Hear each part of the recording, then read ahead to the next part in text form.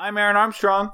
I'm Pete Moran. I'm Connor Crockford. And we love to watch. We love to watch biodigital jazz, man.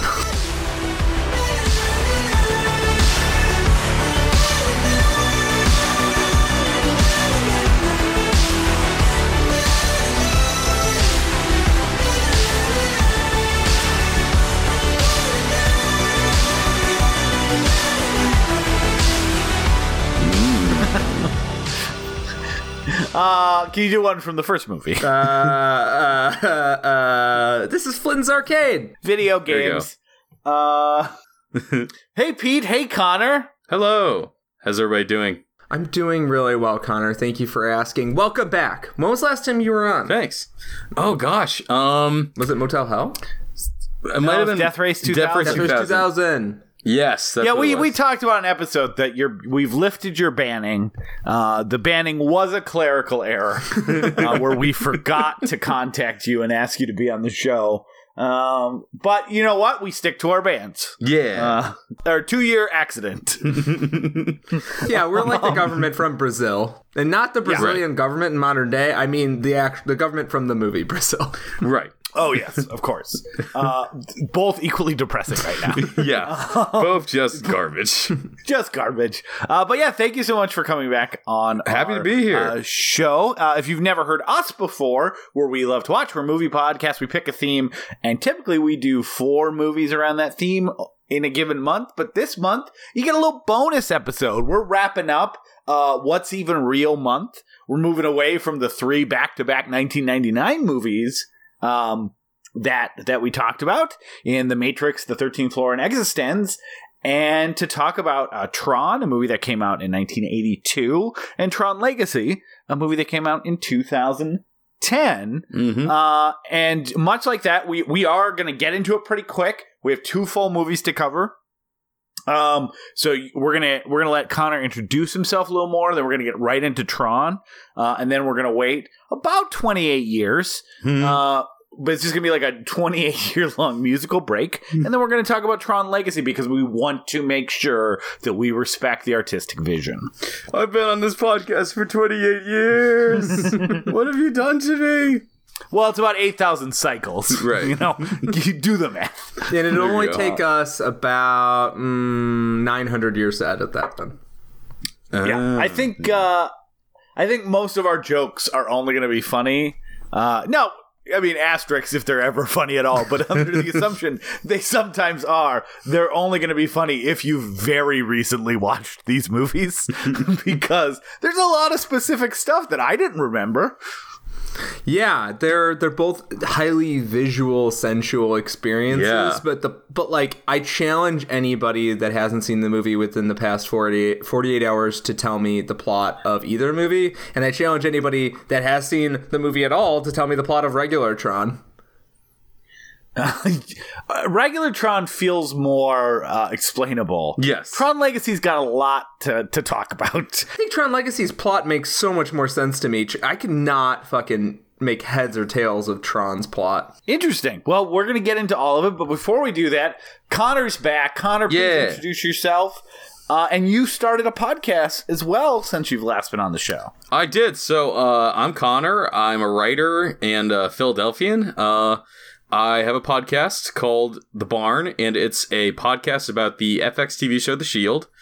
So that's a very wonderful, obscure little podcast I got going with my excellent co-host and friend, Mason McGuire.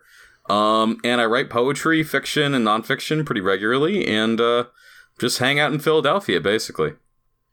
And of course, Philadelphia famous for their accents like, oh, I need a big slice of the Liberty Bell.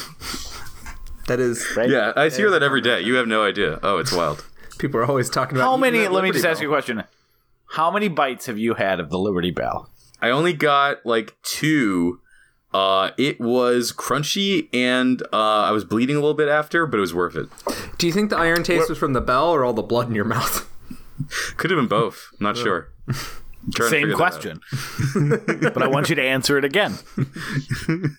This is the dumbest thing I've ever said. So, yeah. So we're going to get going. One thing I do have to just get out there just clear the air. Since Peter and I recorded last, we did spend a weekend together. It sounds so much more romantic than the way you put it. There were like 8 or 9 other people, some of them related by blood, some of them related by marriage to Peter. There was a lot of hugging. There was a lot of hugging. I did see your butt, as did most people that were looking out the window when you decided to moon everyone. That was not me. That was my butt. No, that was that wasn't me. That was the beer. I'm not gonna lie though, 9 people and some kind of, fun, intimate event sounds like a society type occasion. I wish we really tried to get some shunting. Yeah, right? Shunting makes me feel good. People were so tired from the hike. No one had time to shunt. Sadly. But I want to clear the rumors up right away. It did go terribly. So if we're talking basically through Connor on this podcast, that is why. We're going to try to avoid direct conversation with each other, and this is also going to be the last episode. Yeah, I feel like Aaron wrote terrible this time before he left for the weekend. Yep. I've ranked all of your friends in order of worst to worst. This is the worst version of the MySpace top 8. I got it. Right. Yeah, it's just the bottom 8. I swear I'm worse than ranked Becky. No, it was a wonderful time. I forgot most of my bits, but there's still a wedding coming up, so mamma mia. After some comments that Aaron made to my fiance, the wedding will not be happening. That's basically because the comments I gave her where I gave her a different address than when the wedding was occurring. So good luck if she shows up. Please don't correct her in the next 3 months. It was a classic prank, I'm telling you. No, didn't you hear Peter changed the venue? So the wedding will probably happen eventually after much sitcom-like confusion. I imagine you wouldn't be re-invited. Well, I'm just going to be there the whole time until it happens. I'm going to watch it happen. But anyways, we'll share more about that at a later date. Peter, Connor, are you guys ready to start talking about Tron? Yeah, Tron. We are. A bang, biggie. Fight for the users. We fight for the users. We do fight for the users. Is this the only movie where being a user is a good thing? Kind of, yeah, actually. I mean, there's a lot of what about In the Company of Men? Nope, still not good. Nope. Probably Oh, not. wait, they were the bad guys? I think so. But they were white I think men were the bad guys. Oh, that's weird.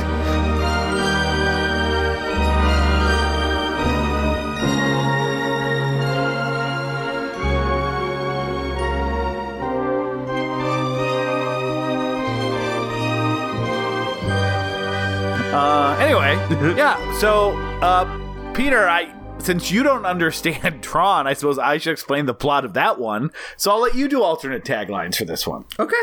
Alternate taglines. Goddamn. I was disappointed I had to talk to you, so you're really making it awkward. If you could just hurry it up. Tron. Find out whether it's a character or the world.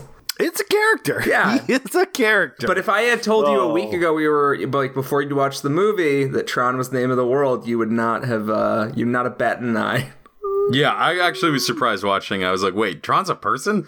Yeah, I thought Tron was the magical land. With Right. the I was like, neon. oh, it's a program thing. Yeah. you wouldn't have fooled me because I recently played Kingdom Hearts 2. And there is a Tron level. What? With Tron.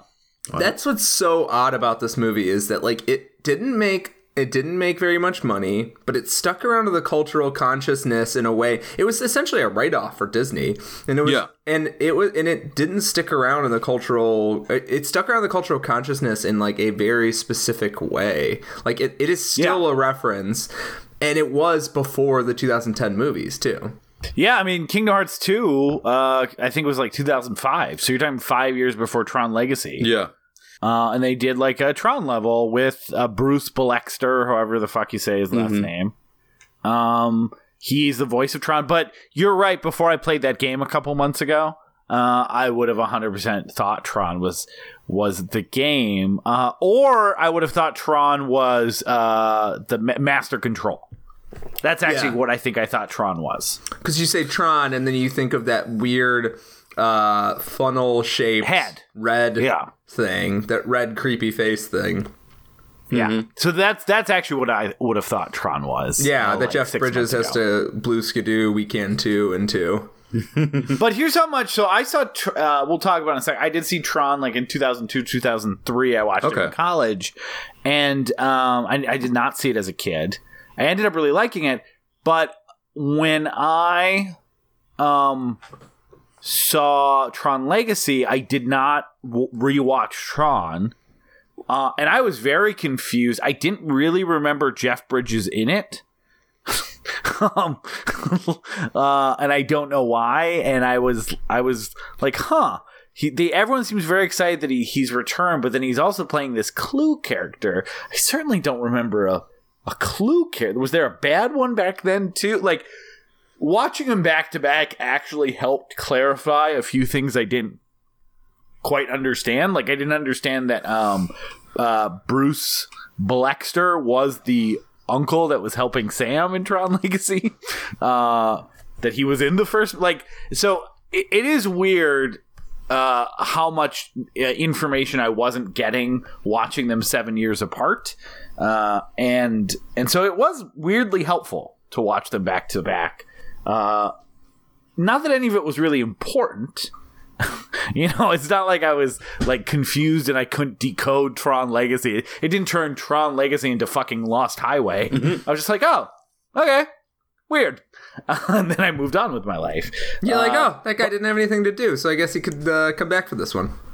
Yeah. But we'll get into so Tron is a movie about Jeff Bridges. He has created 5 different video games. Including what's the one? Space Mutineers. I was gonna say Space Mutiny, but I'm pretty sure that's like a Simpsons episode or something. That's a Mystery Science 50,000 episode. Yeah, there we go. It's Space Junkies, Space Pandemonium, Space Madness, right? Space Paranoids, Space Paranoiacs.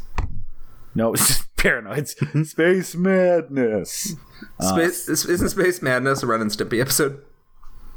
Don't know, did not watch Ren and Stimpy, but I think it's what happens to Sam Neill in Event Horizon. Mm-hmm. That sounds very right. And Homer Simpson on it. I think what we established during Space Horror Month is that anything that happens within a space could be called madness. Or space. Yeah. Horror. Yeah, if any sort of mental destability that you'd qualify as madness, if it happens within a space, it's space madness. I have Space Gout, for example. Because it happened within space. The space. It happens within the space of my toe, usually. Yeah. So that's why we call it Space Gout. Oof. So. Do you need a cloth for that one? Yeah, I need to really call my doctor and get some of that ice cream. Anyway. So Tron. Jeff Bridges invents video games, but a character played by David Warner. So a villain named by fucking. Are you okay? I'm a little tired. I said we'll get there. I'm drinking caffeine as quickly as I can. So David Warner plays the bad guy who has stolen Jeff Bridges' video games, passed them off as his own, and he is now leading the corporation, leaving Jeff Bridges' character Flynn to go to start an arcade, because as he says, then at least he can be making money off of the games that he invented. Meanwhile, he's continually trying to hack into what's the name of the mainframe? I feel like there's a name for the world. A very bland name. Does anyone remember? We just watched this probably in the last couple days. Ooh. In the system or whatever. So anyways, so he keeps trying to hack in, and this is visually represented by his own character, who he names Clue, which would be important for Tron Legacy. It's also an acronym, apparently. It's like computer something unit. Something user. Yeah. He's not named after Clue Gulager. It's user, right? Computer something user. Yeah, licensed probably. Sure, it's an EA creation. So he's like, you see in the opening scene, his robot version or his space program version of himself is driving around, and then these like kind of like flying vertical tanks would be the best way I could describe them. take him down, and then he's like, "Oh, my hacking didn't work." But David Warner realizes that he's trying to hack the system. Meanwhile, the computer itself has kind of formed some level of consciousness, and so Master Control is saying, "Hey, I need you to start like locking down all the programs, or else I'm going to release the files that basically say that you stole the game." Right. So Flynn eventually, with the help of Bradley, who's played by Bruce Bolexter. Does anyone know how to pronounce his fucking name? No. Dexter Poindexter? By Dexter? Bite Dexter? I thought it was BR. Beat Dexter? Maybe it's like a German, like Beat Dexter kind of thing. Bruce Boxleitner? Let's say Boxleitner. So, Alan Bradley is his partner along with Yori, who's dating... Yori is the computer version. Laura... they are dating, and he breaks into the corporation, and as a way to stop a Master Control, digitizes him and puts him into the simulation. Right. So from there, they're immediately finding these other programs that have been stripped of their, all represented by people. Good programs are in blue, bad programs are in orange. Except for in certain scenes that were animated before they decided on that. Mm-hmm. Except for certain scenes before. And yeah, that's part of the world. Yeah. Don't question it. Like Jeff Bridges' bike is orange for that first light bike sequence. And it's very confusing. Yeah, that's right. That's right. He stole a bad guy's bike. So anyway, so he's meeting these other people and kind of realizes he's in the simulation, and Master Control is making all these programs that won't like submit or get wiped, compete in these dumb games. But like there's like a computer program who again looks like just a person, talks like a person who's like a tax program, and he has to now play these games. Jeff Bridges does very well, and then eventually they find out he's a user. David Warner's version of himself in the simulation, who's like Master Control's big helper guy. He's like gives chase, and then they have all the sequences. The light bite sequence. He meets up with Bradley's user, who is named Tron, and then Laura's user, who's named Yori, and they are fighting within the simulation together to bring down Master Control. They get a disc sent from them by Bradley in the real world. They go end up killing David Warner, who then is brought back to life by Master Control as a giant. Meanwhile, he needs to throw the disc, which I assume it has like a virus in it, into Master Control that is represented by this giant orange head. He eventually succeeds. And Jeff Bridges goes back and takes control of his company. At the end, he's the CEO. Mm-hmm. And that is the plot of Tron. Peter. See how easy that was? I feel like you're missing the part where for the first like half an hour, it's just in the regular world. And then they dump you in game world, and then they just start talking about religion and accounting programs, and I'm like, I've seen movies like this before. Why is this so confusing for me? And then they like, and I'm like, what are the rules of this world? Why do after they get through all the tournament shit, the world expands out. There's more color to it. They go talk to like, there's a tower guy who like can make them talk to the outside world or something. Yeah, that's how they get the transmission out to Bradley in the real world. Yeah. All of that stuff they just talk about in the most obscure, confusing manner, whereas in Tron Legacy, sometimes to its fault, talks about things in like the most like obvious and clear manner.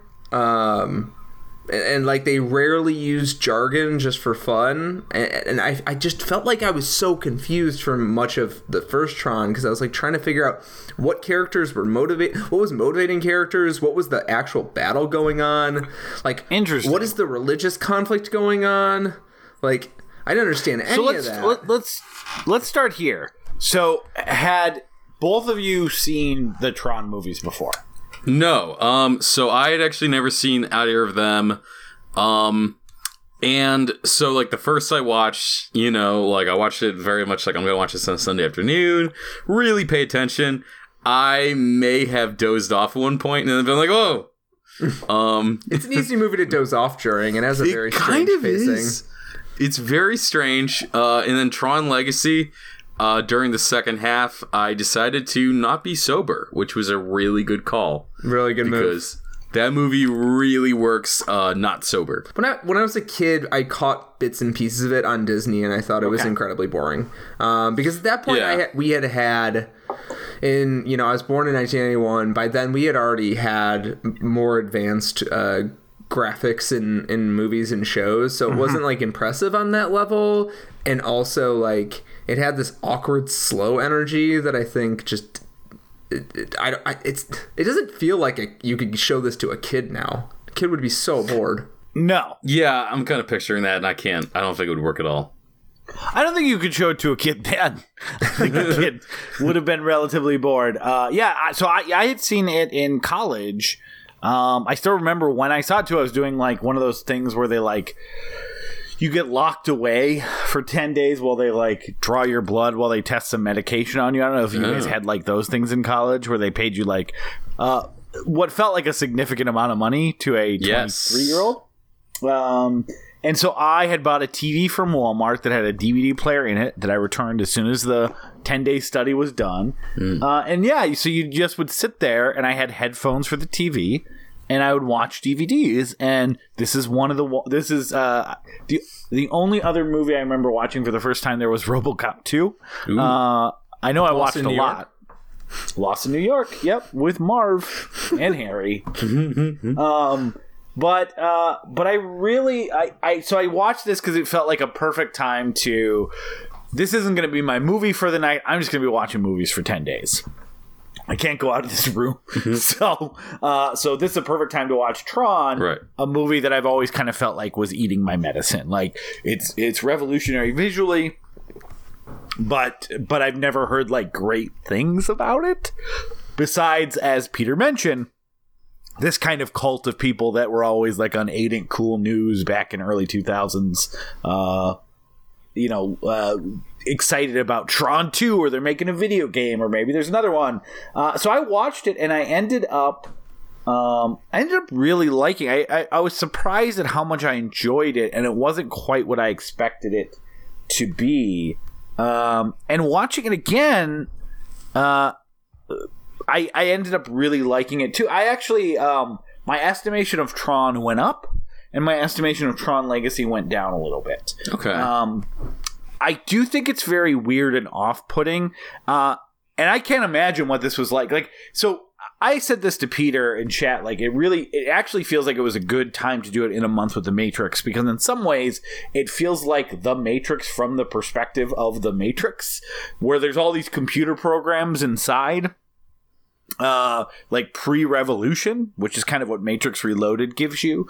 And I like how off-putting it is to, like, these people are these, like, representations of, like, bits that do a process within a computer. And I like how it just kind of throws that out there at you. And Peter, you're right. Like, I can't imagine what a crowd in 1982 thought watching this, because how the fuck does that make any sense?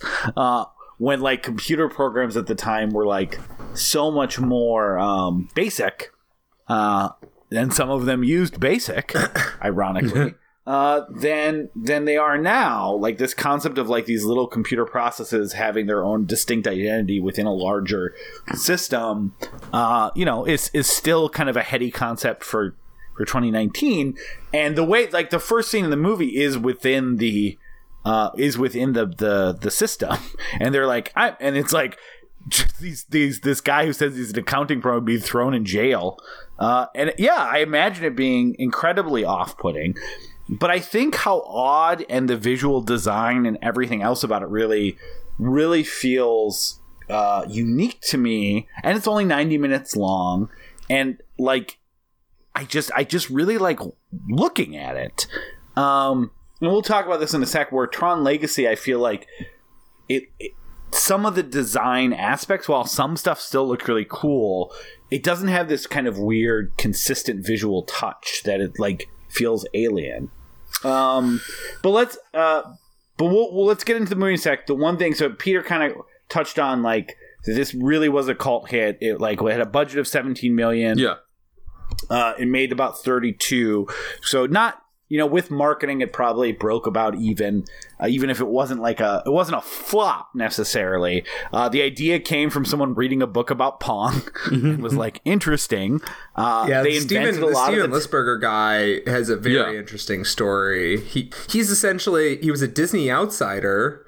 He wasn't part of the animation department, and because of that, he had to fight a very long uphill battle to get this made, and he basically had to bring in his own guys for a lot of stuff because the Disney animation team didn't particularly want to sign up to work with this dude.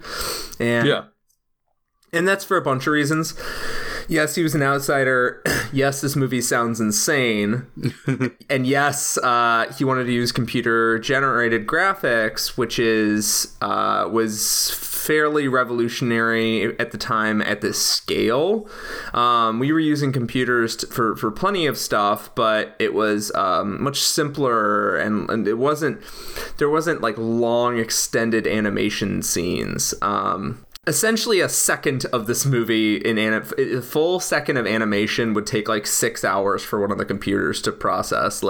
It was a labored process to do something that now I bet you literally any basic level animation studio software can recreate scenes from Tron in a few hours, right? The whole movie in a few hours.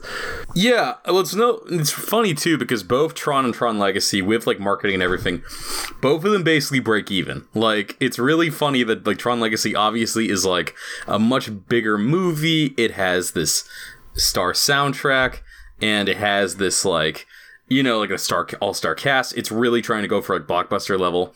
Both of them basically make about the same amount of money. Both of them become these cult objects. And I think what's interesting about Tron in particular is that it's funny because I like Tron Legacy better, but Tron is genuinely jarring and interesting to watch, I think, in part because the CGI actually has aged really well, I think, because it doesn't look like anything we have now.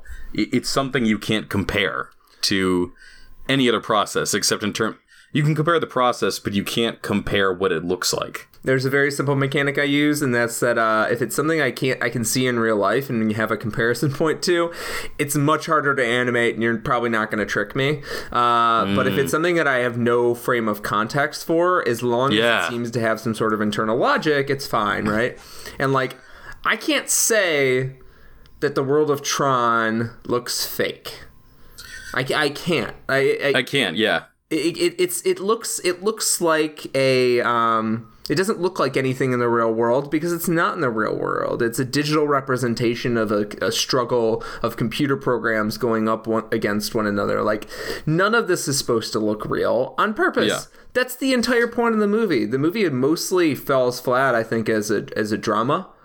That's where I really kind of hit my problem with it, where I was just I don't really care. I feel that's an easy way to get sleepy, right? It's I felt mean saying that about the movie because I saw how much of a labor of love the movie was. And I was just I don't care.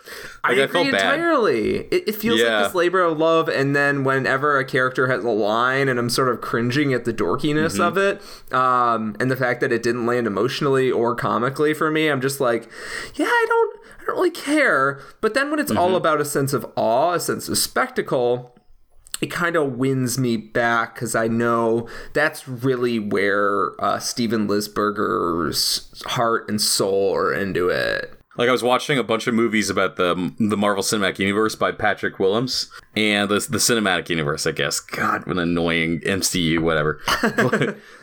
But he was talking about the visual effects and how they've actually gotten worse over time in the films. And it turns out it's because they have more visual effects shots every movie now, and they have to crank them out every year. So the animators have to cut corners or else they can't release the films on time.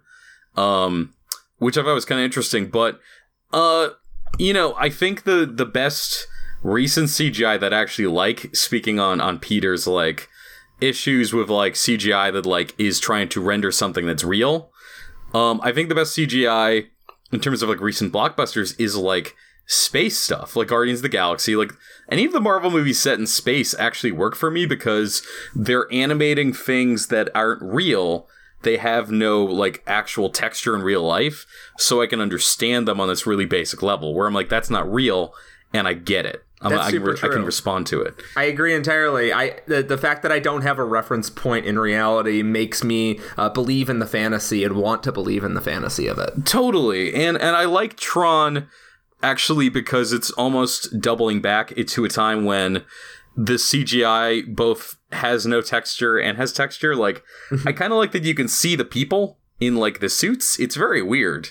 Like, you can kind of see, like, the motion capture suits and stuff. Like, it's a very weird look. I was struck by that they have black and white. They were shot in black and white, and then they use color filters on certain shots to reflect the light around them. So if they're in the light cycle and the light cycle is blue, they shot them in black and white, and they cast blue light on them. Specifically reminds me of silent movies when they would have the colored frames.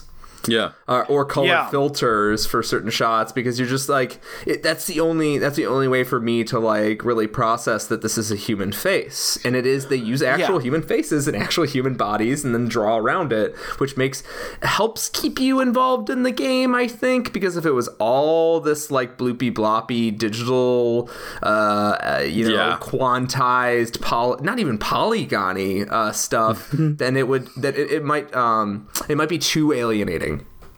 Well, and that's why I think it actually, like, really holds up visually as this kind of unique object, because by not doing, like, a truly primitive CGI and essentially just doing, like, vector graphics, like very early video games like Missile Command or Asteroids, where it's just lines. Yeah. Like, when you see the world, you're just seeing lines. Like, a lot of the vehicles and stuff like that are lines. And I think one of the genius moves they do is, even when they're not showing a digital creation, when they're showing the actors on a set and they're walking around and doing stuff, like inside of the weird tanks, or when they find, like, the water pool of energy, they build the set to look like vector graphics.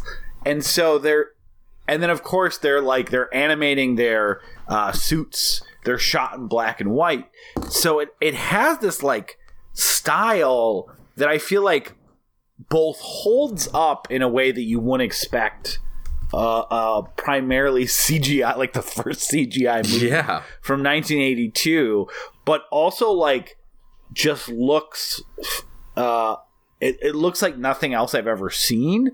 And as such, the coupled with the short runtime and a lot of the weird flourishes they throw throughout, like, there's that one scene where they're essentially walking through the Tron Metropolis or whatever, and, like, you see a glimpse of, like, all these other program life forms that are not part of the death squads, but are just, like, living their life within the simulation, and they all look like, you know, and this may be true, like, stolen from Star Wars costumes, but it and wearing bizarre robes and doing these, like, marches in the background. But, like, it's stuff like that just keeps the whole thing compelling. And then David Warner becoming giant, their weird, like, fan boat across the mountains, to then seeing what Master Control looks like. Like, the plot is nothing to write home about, and I would say that's true of both of these movies.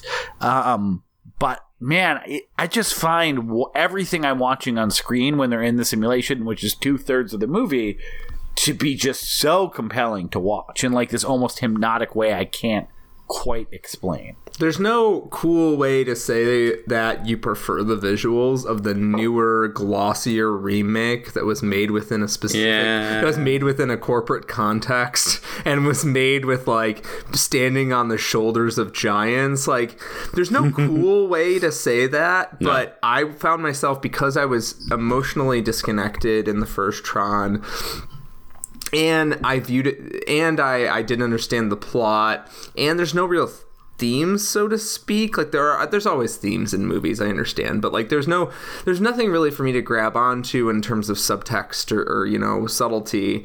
I found it as mostly just a visual experiment.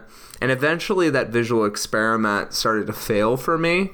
Whereas, and those rough edges make it so much more interesting than Tron Legacy. I agree. The weirdness of it and the fact that it is such a CGI spectacle. But on the flip side, Tron Legacy had me enthralled for an hour 45 out of its 2 hours, I think, and I only got sick of the visuals in like the last 10 minutes maybe. Like, see, that's interesting because I actually think it finally comes alive visually in the last half hour, and I think upon rewatch, I think it's a little bland. And I want to be very clear, like, I like Tron Legacy. I do not think it's a bad movie. I think, like, if we're talking Letterboxd, I think I gave Tron 4.5 stars, and I gave Tron Legacy, I bumped it down from 4 to 3.5. Like, it is a movie I like, and we're going to talk a lot about that stuff on the second half of this podcast. But, man, I actually think even the themes are more interesting in Tron, and it actually is, I think, disappointing that they didn't pick up that thread. Like, I'm not going to pretend that this is a very deep theme. I want to be every theme in both of these movies is a very shallow pool, much like the pool that they drink from inexplicably for power in Tron. And then in the sequel, they're just that shit's just like in wine glasses, and no one is remarking on it really. But they still like it. They like energy water. Magic water. Let me ask you a question. It is energy water. Do you think it's Red Bull? Oh. Do you think the Trons invented a drink that gives you wings, metaphorically? I feel like my instinct of Red Bull is to like spit it out. So like I feel like it can't be, right? Like it's just too gross. Well, you're not in a simulation, Connor. That's true. Maybe this Red Bull is like the elixir of the gods. What? Yeah, just when it got ported out of the gaming universe, it tastes like shit. Right? When no one's tested it. But so I do think this idea of like this society that's built upon, you know, the idea of these users as these people, like they know their computer programs. They know that there's like creators out there. Yeah. Master Control rejects that notion. He rejects the idea that he was designed. He's like, you know, at one point he tells David Warner, like, a lot of different people worked on me, and then I just came together on my own. Like, and his rejection of being designed is why he wants to take over stuff. And the idea of just kind of this reverence and awe around users, I think, is very, again, it's not that deep, but it's like a theme I'm interested in. Like, what if gods are real? How does that react? It's like that Futurama episode. Just not funny. It's not meant to be funny, but it's not funny where Bender becomes God and they can see and talk to him and how that influences the society that's been built up around that. And I actually am kind of bummed that even rewatching it, I was pretty sure Tron Legacy was going to continue that thread where they had rejected the users just as a society as a whole. I kind of forgot that Clue was in Tron Legacy. I forgot there was a bad de-aged Jeff Bridges. Which, mind you, at the time, 2010, it was super fucking impressive and creepily. I kept trying to tell myself that because I wanted to run screaming at one point. I was just so scared of fake Jeff Bridges. I remember being very impressed. Really cool. It looked really cool. I remember being very impressed as well, which scares me of what we're going to think in Michael Douglas and Ant-Man. Oh my God, yeah, because I thought he looked great, and now I'm just like, Jesus. Now in 5 years, I'll be like, Jesus Christ, run, children. Yeah, they should do a George Lucas and take the Ant-Man technology and update Jeff Bridges, because it is amazing how much that stuff like changes, where you're like, oh, I don't remember grimacing every time I watched him. But anyway, you know what I'm actually scared of is I love Rogue One. Like, probably I'm one of 5 people on the planet that like considers it one of the best Star Wars movies. Yeah, I love it. Yeah, it's like one of my favorite movies now. And that CGI Peter Cushing is going to be the one thing where even every time I watch it, I'm going to be like, why the fuck did they do this? Why didn't they just recast Peter Cushing? Yeah, I'm always disappointed when Peters are in anything. So I don't know how it's gonna hold up. You can get away with Darth Vader. You can't get away with this. No, I'm a Hammer and an Asylum guy, and like, totally. I love. An Amicus guy, and I fucking love Peter Cushing. My current Twitter handle is a riff on Peter Cushing, and I do not fucking like that weird CGI digital face. And yes, before we get to Tron Legacy, that is going to be a big harping point, is that aged like fucking milk in the sun. That looks so bad. But just, I really thought though, or my memory was that they were going to pick up that thread of this idea of like, you know, after like Tron had, or the system had got a chance to meet users in like the first movie, that they had rejected them and like had turned against the users. Mm-hmm. And that's like, that feels like a more compelling sequel idea to me. And that's where I thought it was going, until it just all became about like Clue and the desire to become perfect. And there's some compelling stuff in there. I'm not trying to dismiss it all, but you know, it's one of those weird opportunities that I feel like was missed, because when you have a sequel that is 28 years removed from the original, the idea of that first movie was about like what happens in a closed system when these outside forces interact. The fact that there's like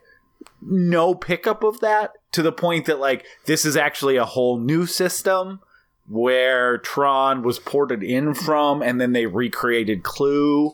We'll get to a lot of Tron Legacy, but you know, it really feels like a missed opportunity, and as such, like I just find myself, even on a thematic basis, a little more attracted to Tron. I really just couldn't track the plot in Tron, so the idea that they were basically just like, let's take the characters, let's take the themes, let's take the general feel, and do a spiritual, sequel / reboot. I didn't need them to continue a single theme from the previous movie. I didn't need any of that. I just wanted like a fresh start, so I could like just take a breath and be like, okay. And I like Tron, but I like it more as a curio and a piece of history than I do as like something that emotionally involved me. And so by the time I got to Tron Legacy, I was like, okay, I'm ready for something new. So I didn't need anything to continue. My thing with Tron, similar feeling to Peter. Part of it too was like, I don't care that much about the themes of Tron. I think I liked parts of it, but ultimately I was like, I felt the same way Peter did. It was a curio, it's a visual object. I really appreciate that Hickenlooper as like a director, like was somebody who clearly had never made a film before, and that made the film more unique. And it made his ideas more unique. Like, he's clearly a geek. This is a geek playing in a sandbox and like really like pushing where he can go with this like blockbuster movie. But Tron Legacy I like because of the world building, and that's what I really wanted out of the first one. I think I wanted to explore more of this world that is like insane, and I think I just wanted more of that aesthetic and style.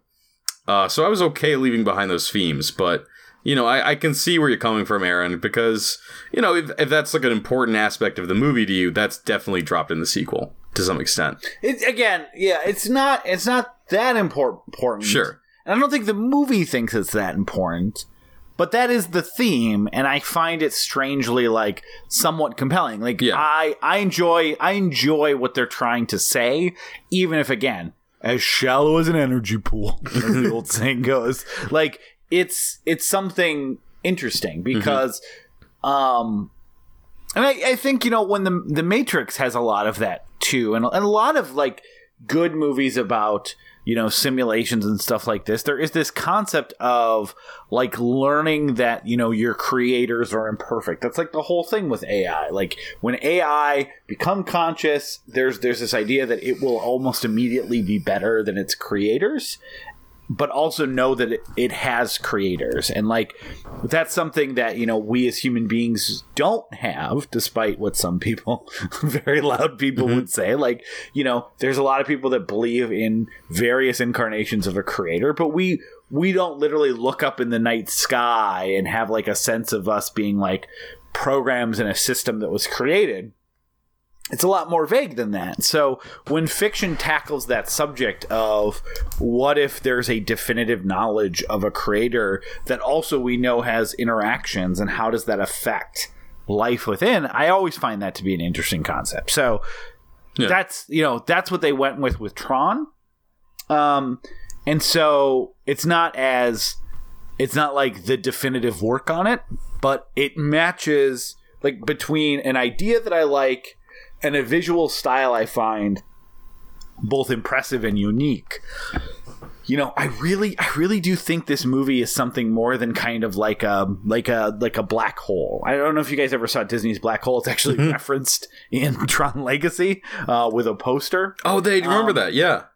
Which is also weird because Joseph Kosinski was briefly attached to remake the Black Hole. I'm sure that wasn't a mistake, but continue. Well, no, and so like that's a great movie. This like very like some like almost ahead of its time, like Disney special effects. Like we want to do this crazy like movie, and it's one of those movies that tends to hold up better in your memory than when you rewatch it. It is bizarre. It has amazing special effects. It is about like people going into a black hole, this spaceship. There's obviously evil scientists and robots, of course. Gotta be evil scientists and robots. Come on. But like ultimately, now this is a G-rated movie. The black hole like takes them to hell. And the design, the visual design and everything else is amazing. But like you watch it and you go, oh man, this is boring.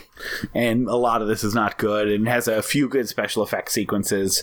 But like it really is a 95-minute build-up to get you to the black hole. And that build-up is terrible. And this is kind of the same era, and kind of in that era of like when Disney really didn't know what they were doing. And I feel like they really created something that works on all levels. Like it's not just a visual spectacle. The acting is good, and I find the story compelling enough, and it does give me something that I can chew off in better movies. But again, the ideas there are still compelling.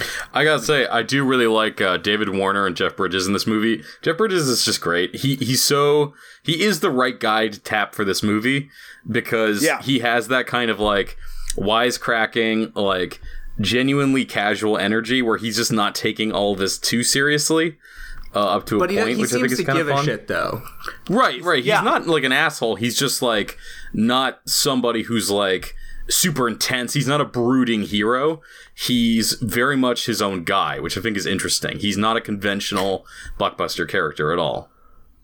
Well, it also is kind of funny, like the way that why he has Flynn's Arcade in the first place. Like that kind of like, I was beaten at this corporate espionage thing and my ideas were stolen. Well, fuck you. I'm making money on this somehow. Yeah. Like I'm going to take all my awesome games that I know rule and make an arcade with it while I continually try to hack and prove that I was the one that created it. Right. Like, that's kind of a funny, like, he's not a hero that's consumed with getting proven right, because he's like, well, my ultimate goal was still to make all this money, which I do think gets interesting in the sequel. I think Jeff Bridges' character gets interesting in the sequel. Yeah.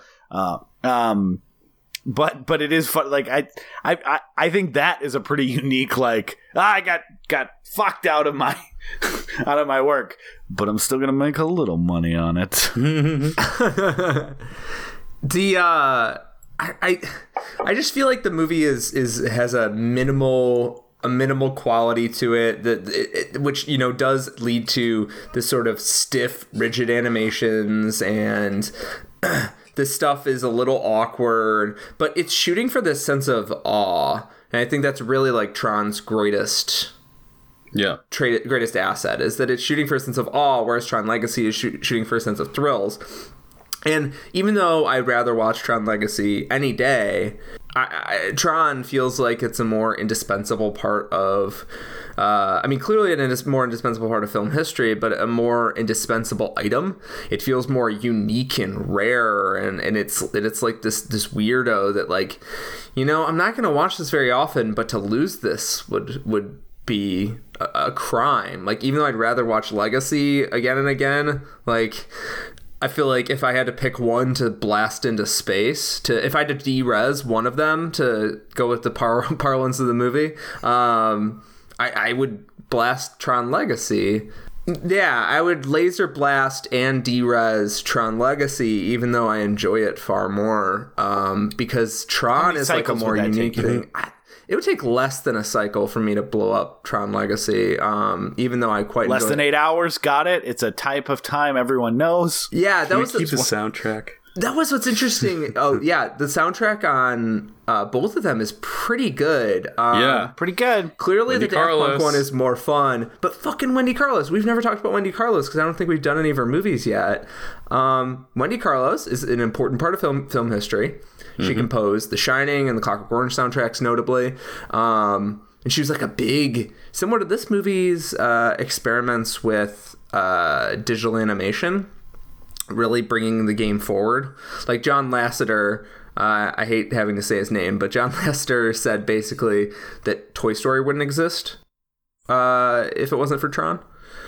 Yeah. Yeah, I think it's true. I mean, that tracks. It's crazy that there's only 13 years removed between Toy Story and Tron. Yeah. And Wendy Carlos, essentially, without her contributions to music and film soundtracks, like, there's no telling where we would be. She was super influential. And also, it's good to note here, Wendy Carlos was, like, an out trans person. Which is super cool and like super interesting, and it's a part of film history that like that I think it's kind of buried, and people just think about trans issues as being this weird like 2012 to present day kind of thing. Well, people forget to actually, I was reading about it, you know, because I kind of went into like a weird I went into a weird internet hole because I was reading about the Danish Girl, that movie. Yeah.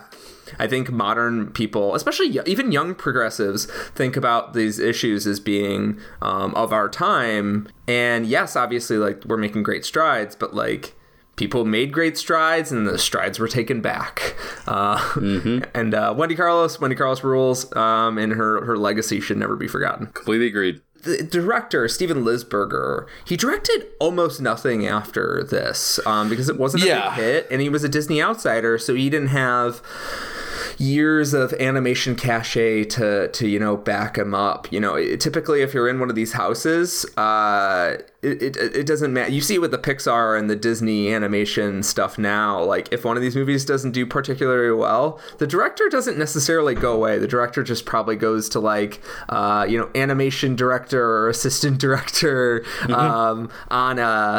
on a different movie. They might not, you know, they might not stay in the Brad Bird level where they get to do whatever they want forever, but they're not necessarily out of the job. Lisberger kind of seems like he was thrown out in the cold, so to speak, by Disney. I want to talk a little bit about what Disney did to this movie too. Yeah, absolutely. Because it's actually, I don't know how it's going to edit together, but I was trying to frame it up before my puppy pooped all over the room I'm recording in. But it is interesting. Like, Disney has always been kind of like vengeful, and so this was supposed to come out in winter of 1982, and Disney moved it because the other movie that was coming out in the winter of 1982 was The Secret of NIMH, Don Bluth's first movie since leaving Disney. And they didn't want to be potentially embarrassed by Secret of NIMH, thinking that it's going to be this like animated huge hit. Yeah. And it was a hit. But they didn't want to be embarrassed by like the narrative being that like Bluth trumps Disney. So they released it instead. Can I pause right here real quick? Yeah. When I read this about this story, it reads like a Game of Thrones twist. You're just like, oh, so fate just shit all over you. Got it. Yes, because instead they moved it up. Never a good idea to do to any movie. No. Move it up by 6 months to the summer of 1982, where instead it competed against E.T., Star Trek II, and Poltergeist. Jesus Christ. No fucking room for this movie. They are lucky they broke even. Yeah. Yeah. So it is like this movie could have possibly been a bigger hit and had a more immediate sequel, or just kind of had what didn't end up being this cult thing that got revived or talked about every once in a while. And the director himself may have had a bigger career if Disney, in their attempt to make sure they weren't embarrassed, didn't move it to like the biggest family-friendly blockbuster summer of probably that had existed at that time. It reminds me a lot of when we did Gremlins 2. Like, the reason that Gremlins 2 wasn't as successful as everyone expected it to be is because they once again moved it up, which hurt the production time and everything else, and put it right up against Dick Tracy so that Dick Tracy wouldn't beat the Batman opening weekend box office. Like, Warner Brothers moved Gremlins 2 to literally, like, make sure it got number 2 at the box office, but like number 2 with enough money to make sure Dick Tracy didn't steal their record. And like Dick Tracy didn't even make that much money. It actually was kind of a disappointment. I mean, it did okay. It was nowhere. It was never gonna beat. But again, these like this weird like petty shit that these studios did, like that like hurt movies is so like crazy to look back on that someone's like, oh, we don't want to look bad against Secret of fucking Nim. Yeah, they were like, like if you could just like have read the tea leaves or seen your future 2 weeks ahead of time, you would have been like, move the release forward, get it out of here, get us out of here, Chewie. Like I can't fucking believe they just like walked into that minefield willingly just to piss on Don Bluth. Well, actually, it's not even to piss on him, to make sure they weren't embarrassed by him. Yeah. Which is which is even funnier. Like, we draw the pretty pictures. No one else. Right. We do this. No one else does animation. What's Japan? That is in keeping with that is in keeping with the old school Disney tradition, which is like, if you're in the family, you know, we'll take care of you unless you're in a union. Right. Yeah. But if you step out of line once, if you join a union, if you even say the words U and N together, we will destroy you. Like, that's an old school like Disney tradition that lived on for a very, very long time. Right. I think it doesn't get much more old school than saying fuck you, by saying fuck you by trying to take away a potential fuck you from someone else. Like, you're not going to be able to tell us fuck you later on. We're leaving. We're going to take our movie, rub it into the ground. Weekend's yours, asshole. I'm sure Don Bluth was like, great. I don't have to compete against Tron? Yeah, fantastic. And you're going to bury it next to Star Trek 2 and E.T.? Great. I'm doing pretty good. I got my own beloved sleeper hit. Awesome. I'm gonna shoot my dick right off. Fuck you, Don Bluth. Never get to see this dick again. But anyway, never get to see this dick again. Yeah, you never. And that's why Mickey Mouse talks like that to this day. Yeah, that's right. Because he shot his mouse dick off as a fuck you to Don Bluth while they released Tron. It's in all of the contemporary reporting. Most people don't know this, but he had to change his name to Dong Bluth because he got to keep his dong. That's right. Yeah, it's a really small print in all the posters because they're like, you essentially only make kids movies. Can we not put Dong next to fucking Land Before Time? He's like, Make that G fucking small, but it's gonna go there because I took it from Mickey. I'm gonna walk by every poster that I have for my movie with a little magnifying glass and look for my little G. Around the time he made A Troll in Central Park and a and Pebble and the Penguin, Mickey's Mouse dick grew back. Yeah. You're right. These movies And then are he lost the dong. Yeah, and they lost the dong. That's ostensibly kids' movies, just like Tron is ostensibly a child's movie. Did you guys ever see Fumbleina? That one is hot garbage. Like childhood Bluth memories. got to garbage so quickly. Yeah, he really Like- did. He did a lot of bad movies. He did not have much up the tank. No, like- not really. Yeah, he did. Secret of Anastasia NIMH and is shit. good. Yeah, Like, even All Dogs Go to Heaven is garbage, in my opinion. I haven't I think seen he it has- so long. I can't. That's speak because to you it, believe but- all dogs go to hell. No, they're coming with me in my grave, Egyptian style. all dogs get buried with me, Aaron Armstrong.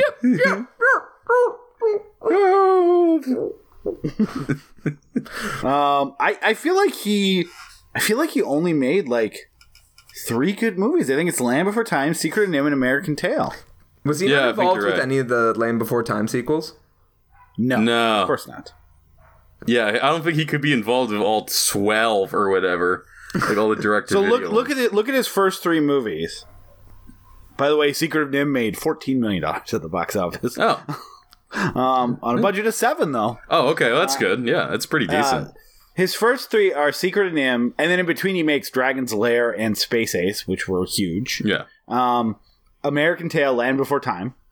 Then he makes All Dogs Go to Heaven, fine, some people like it. Then he makes Rockadoodle, Thumbelina, A Troll in Central Park, The Pebble and the Penguin, Anastasia, Bartok the Magnificent, direct-to-video, and Titan AE, and then I guess goes away forever. he makes video games now. Apparently, that's like what he's been doing. Really? Yeah, and he teaches like animation classes and stuff. But like, yeah, he Oh yeah, he basically made a movie. flunked He out of made a game movies. called Tapper World Tour. That's like it's. I don't think these are good games. I don't know. I feel bad for him. But they're a little games. bit. He's a talented guy. I don't know if he should make movies anymore, and that's probably the right thing to do for him. But Yeah. oh well. But anyways, so the last thing I have to talk about this movie, and then if you guys have any other final thoughts, I really fucking love the final battle. I love the fact that like David Warner gets his pixelated head blown off, and they show like the pixels come out like blood, and then fucking Master Program resurrects him into this giant monster that looks pretty fucking good for 82. And then you have this like, I really like the Master Control really works for me as a piece of like animation that just feels wrong and like it shouldn't exist, as like this beam of like cylindrical light Yeah. who talks in a weird voice. Like, I could totally see someone watching it and it go, well, this is super cheesy, but for some reason it does not. It still feels like menacing and creepy to me. So there's a whole thing going on in the movie where like people create digital versions of themselves within the game because they presumably did not think they were going to get zapped and downloaded into the game. And before we move on, the greatest scene in the movie is when Jeff Bridges gets zapped into the fucking computer, and it's just, That was cool. it's like anatomical. That's really It's cool. taking off fingertips, and then it's taking off the lower fingers. And it's so cool. You could take any shot from that and make like a pretty cool electronica movie or album cover from that. Like it's rad. Also, did I mention Jeff Bridges is really hot in this movie? He is so He's hot. so He hot. looks really fucking good. Because I forgot, because I watched Starman recently, and anytime he opens his mouth in that movie, not hot. But whenever he's just standing there, super hot. But in this, he's so charming that he just like breaks down any walls you might have. Like he's we're lucky he's an actor, because otherwise he would be the most successful con man of all time. Because he's just like, you spend 8 minutes with him and you'd be like, yeah, here's my house, and I guess you're marrying my wife now, and here are my car keys, and but he's a good boy, very hot, and all these digital representations of people are built to like be kind of people, and I presume, and even the accounting program is presumably the reason he's so friendly even in the face of death, and the reason Tron is like even trying to be friendly and like has some charm is presumably referring to the fact that these programs are user friendly. Like Yeah. they're Okay. supposed to be somewhat like usable, but Master Control doesn't have a human face. He's an asshole. He actually is sadistic. He gets off on dragging out the games as long as possible when he could just derez all the programs at once. And because of that, it makes sense, Aaron, that you like the thing you said you like, the like weird, it like totally makes sense to me at least why he would be like this funnel of light. Yeah. Because he's not supposed to be user friendly. He's just supposed to be this fucking like weird, errant, like almost virus. Yeah, if he's almost like the digitized version of like a Cronenberg villain that has like seeped all these other parts, because that's what he says, right? Like, I wasn't created by the users. I'm like an amalgamation of like different programs that have like been sucked in, and so like as such, it's like retaining the idea of a human face while still being like a I don't know my shapes that well. But it's definitely not a shape that I know the name of off the top of my head.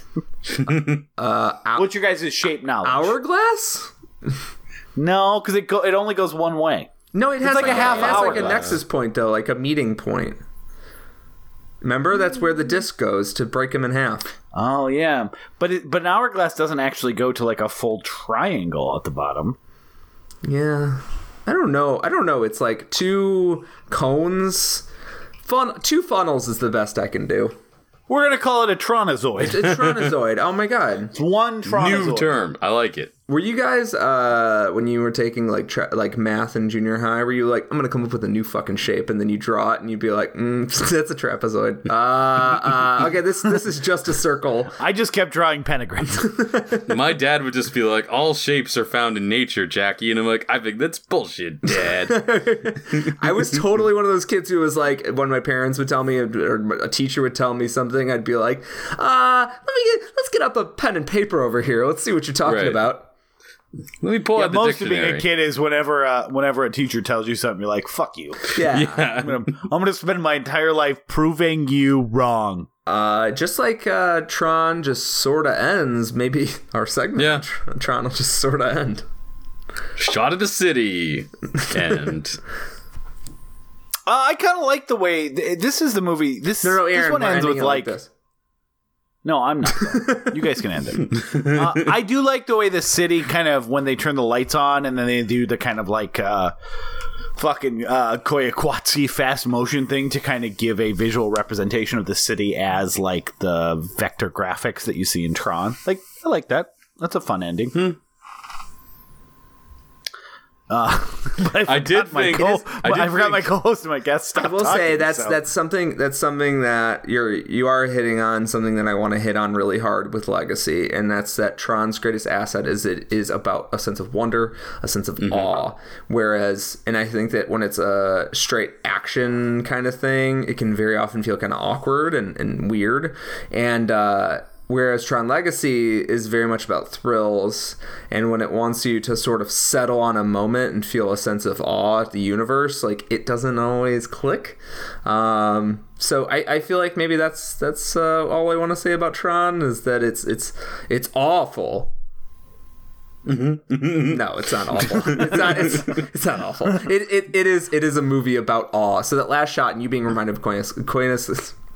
The K word movie is I did it. I said some Peter Kunt. Yeah. 154 episodes. Koyaanisqatsi?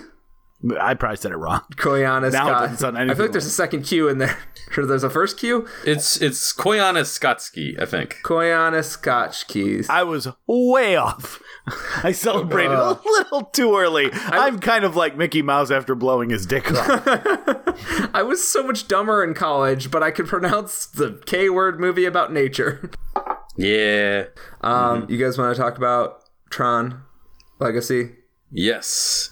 Let's talk about Tron Legacy. I loved reading something on the Wikipedia that said Tron. No, it was a quote from somebody who said Tron, which is short for electronic. Thank you. I actually didn't know that. You should have left that in the episode proper. I didn't think about it, to be Why would I honest. think about that? The second I saw the movie, I was like, Tron. I was like, yeah, like electronic, right? Yeah. Well, aren't you a smart boy? No, I can't pronounce Koyaanisqatsi. I was like, I'm dumb, so that's a cool made up name. Nice. There's a lot of names Now in this I movie think that I it's probably. shit. What does Rinsler mean? I have no idea. Yeah, I don't know. Alec Rinzer.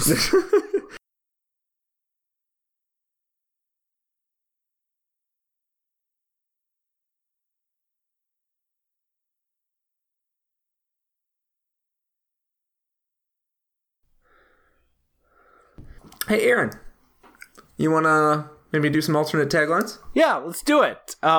What if your dad did go out for cigarettes? Wait, Aaron, I think. Wait, hold on. I fucked it up. It was supposed to be, what if your dad didn't go out for cigarettes? I was going to say, the assumption is always that the dad went out for cigarettes and then just didn't come back. Right. I'm glad I got the laugh. I think the dad still got his cigs. But I was so excited about that I fucked it up and I said did instead of didn't. So I think it's funny either way. if you could just, shake it out of your head, as my daughter says to me. When I'm supposed to forget something she's told me or I've learned without her getting a chance to tell me and re-listen to it, that'd be great. Yeah, for sure. So Peter, Jesus Christ, Peter, what is the plot of Tron 2.0? Legacy. Andre Legacy. Legacy. Let me see that legacy. Oh, God. Well, here's my family tree. Tron Legacy is about the heir to Flynn from the first movie, Jeff Bridges. The heir to Flynn's dynasty is Garrett Hedlund, Kevin Flynn, and Flynn. He lives in a fucking badass shipping container house, and he lost his dad at the beginning of this movie. Sometime between the end of the last movie and the beginning of this movie, he disappeared. He basically said, like, come down to the arcade, I'll pick you up, and then didn't pick him up. And he was essentially a Steve Jobs figure, or a Bill Gates figure. He was this, like, tech wizard who just disappeared, and no one knows where he went. Hint, hint. He's in Tron. Or not Tron. Whatever. Maybe he was inside Tron. I don't know.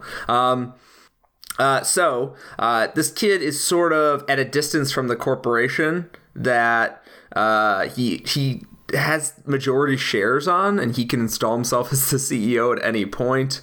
But he once he turns 18, which he's not at the beginning of this movie. Yeah, and he's 27 years old. Not at the beginning of the movie. Mm-hmm. He's 27 years old. The whole movie. No, he's a kid at the beginning. They show flashbacks. Oh, you mean when he's like a kid? Yeah, I meant like the beginning of the movie. I thought you meant like between when he entered Tron and got out of Tron. Let's just call the world Tron also. Tron World. Yeah, that's fine. New rule. I wish that there was a line similar to that joke about the end of Frankenstein where they named the monster Frankenstein. I wish there was a joke in this movie where Jeff Bridges is like, and I named the world Tron after my buddy Tron. Might as well, because Tron doesn't get much to do in his legacy movie. Yeah. Okay, so... look at that guy throwing discs. That's Tron. So Kevin is also trying to guide... His name is Sam. His name is absolutely Sam. I know because my daughter watched the first half of this movie, and I had to explain a lot to her. Wait, who's Kevin? Kevin Flynn is the main guy in the first one. Yeah, Kevin is Jeff Bridges. You're confused because most of the characters call him K-Dog. Yeah, K-Dog. You're doing all that. All right, so Sam, the son of Kevin. Great movie. I love that Universal Horror. You're a son of Kevin. But I am Sam, son of Kevin. Sam is trying to guide the future of the company essentially, but also doesn't want a part of it, and yada yada. And essentially, he gets a lead from. Alan, right? Alan's his name from the last movie. He's on the NCOM board. Yep. And he gets a lead from him, essentially saying, hey, your dad sent me a page. And then he's like, my dad's been gone for 20 whatever years. And he's like, go to his old arcade. And he gets, Sam gets zapped into the Tron world. Whoa! Yeah, it's like, whoa. It's like, what is even real, man? Yeah, it's like that Maya song. My love is like whoa, except my getting sucked into the machine is like whoa. Yeah, my Tron is like whoa. If I ever make an album, it is 100% going to be called My Tron is like whoa. And I'm leaving the ellipses. My Tron is like ellipses whoa. Okay, so imagine the world is essentially like a fascist music video. Like there's all these bad cops around. They're gathering up people undesirables and putting them into a death arena.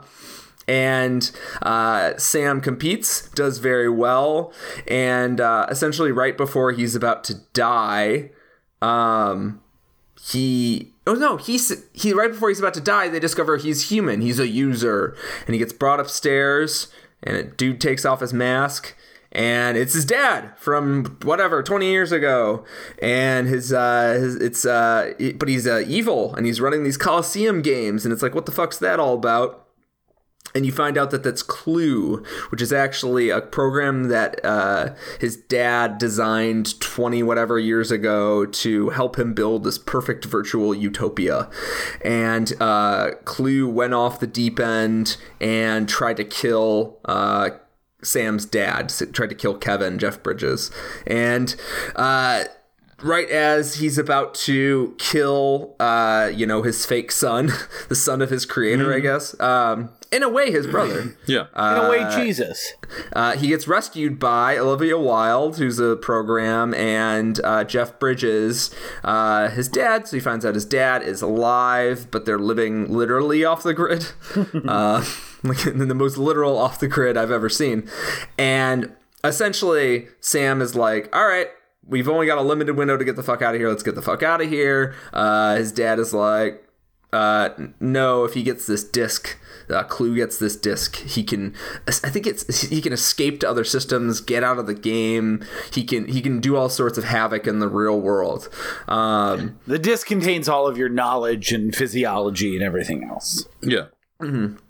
And so Sam, and as happens in movies, Sam is like, I'm gonna go into the city and figure this shit out. Fuck you, Pops.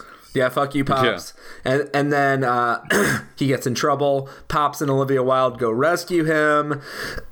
And there's sort of a running away from the bad guys kind of thing. And I'll skip ahead to the end, which is basically they're in a battle against Clue. They're trying to stop his army. The very last minute, Jeff Bridges, Kevin Flynn, sacrifices himself to save his son, and Olivia Wilde, which you should mention what she is, 'cause that's who get to go out in the real world. And Sam says, I'm going to take the company over. I've got a girlfriend and my Ducati. Life's good. And then he goes and drives near some trees.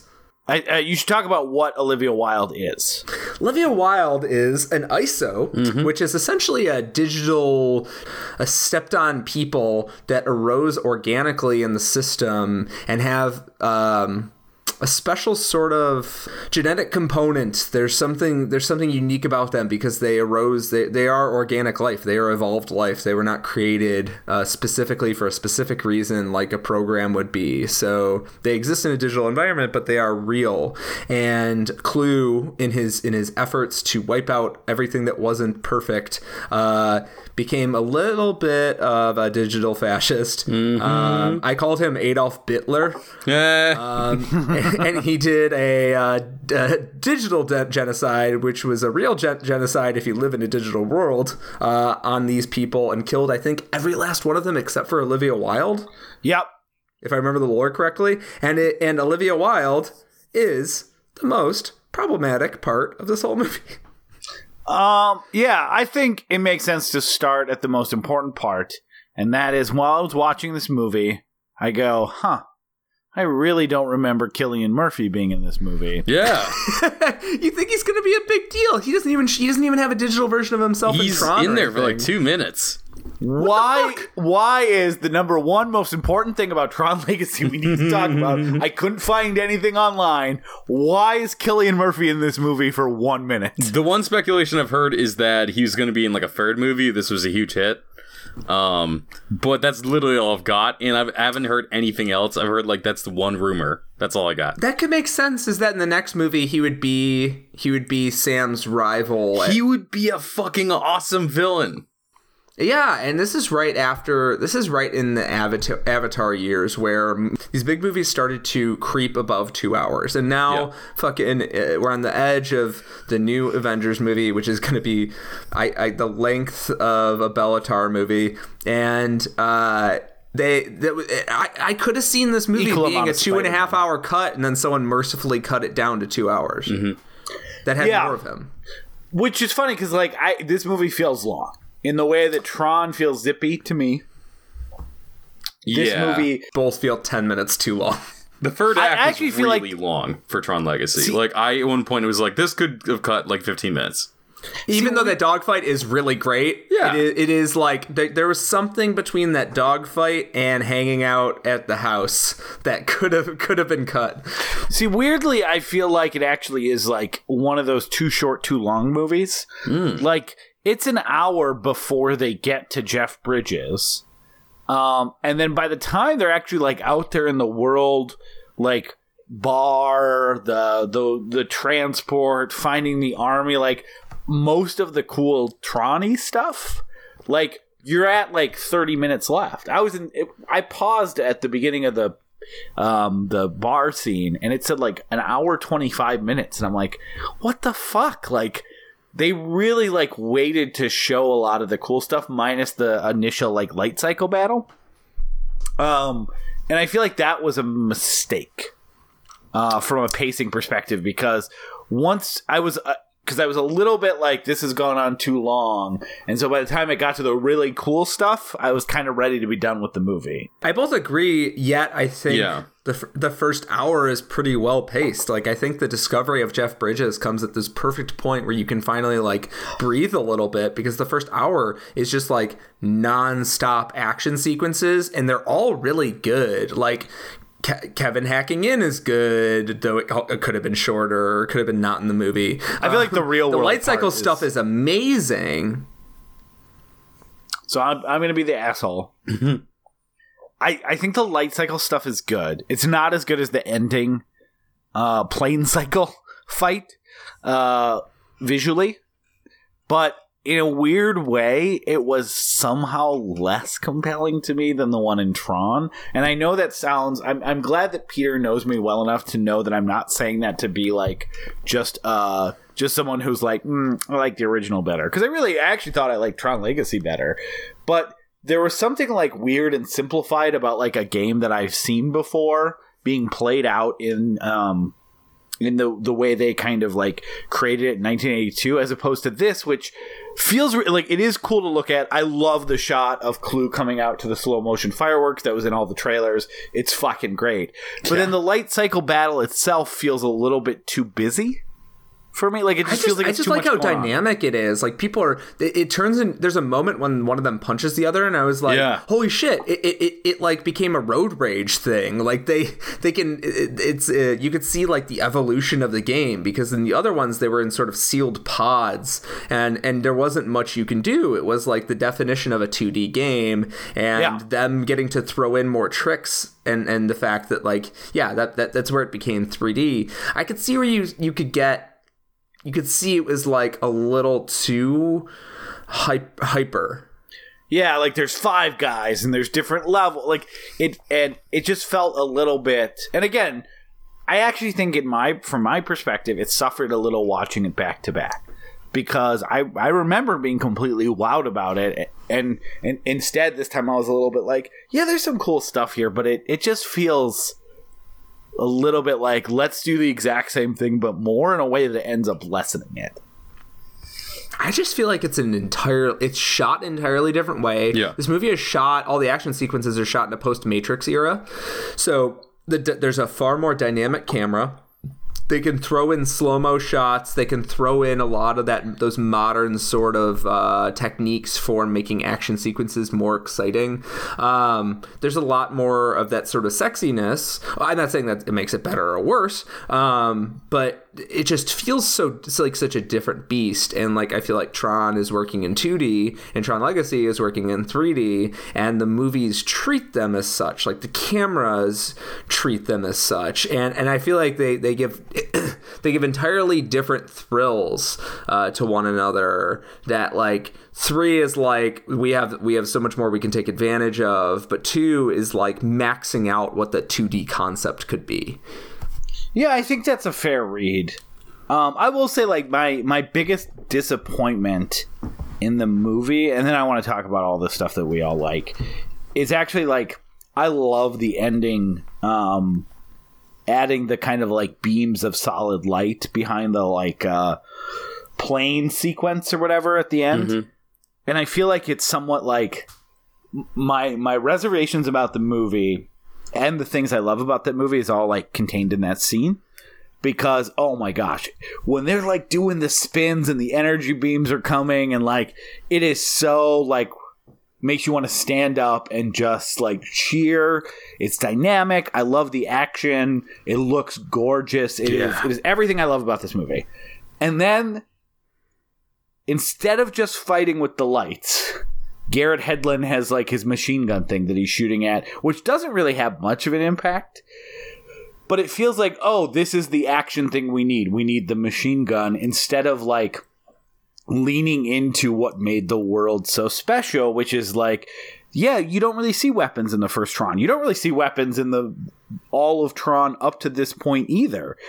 And like that's why they use their weird disc things and disappearing pixels and the things that become sudden barriers. Like, I mean, the first movie literally begins with a tank battle. Yeah, but it's like tanks are guns. Okay, but no, I don't think the tanks shoot anything.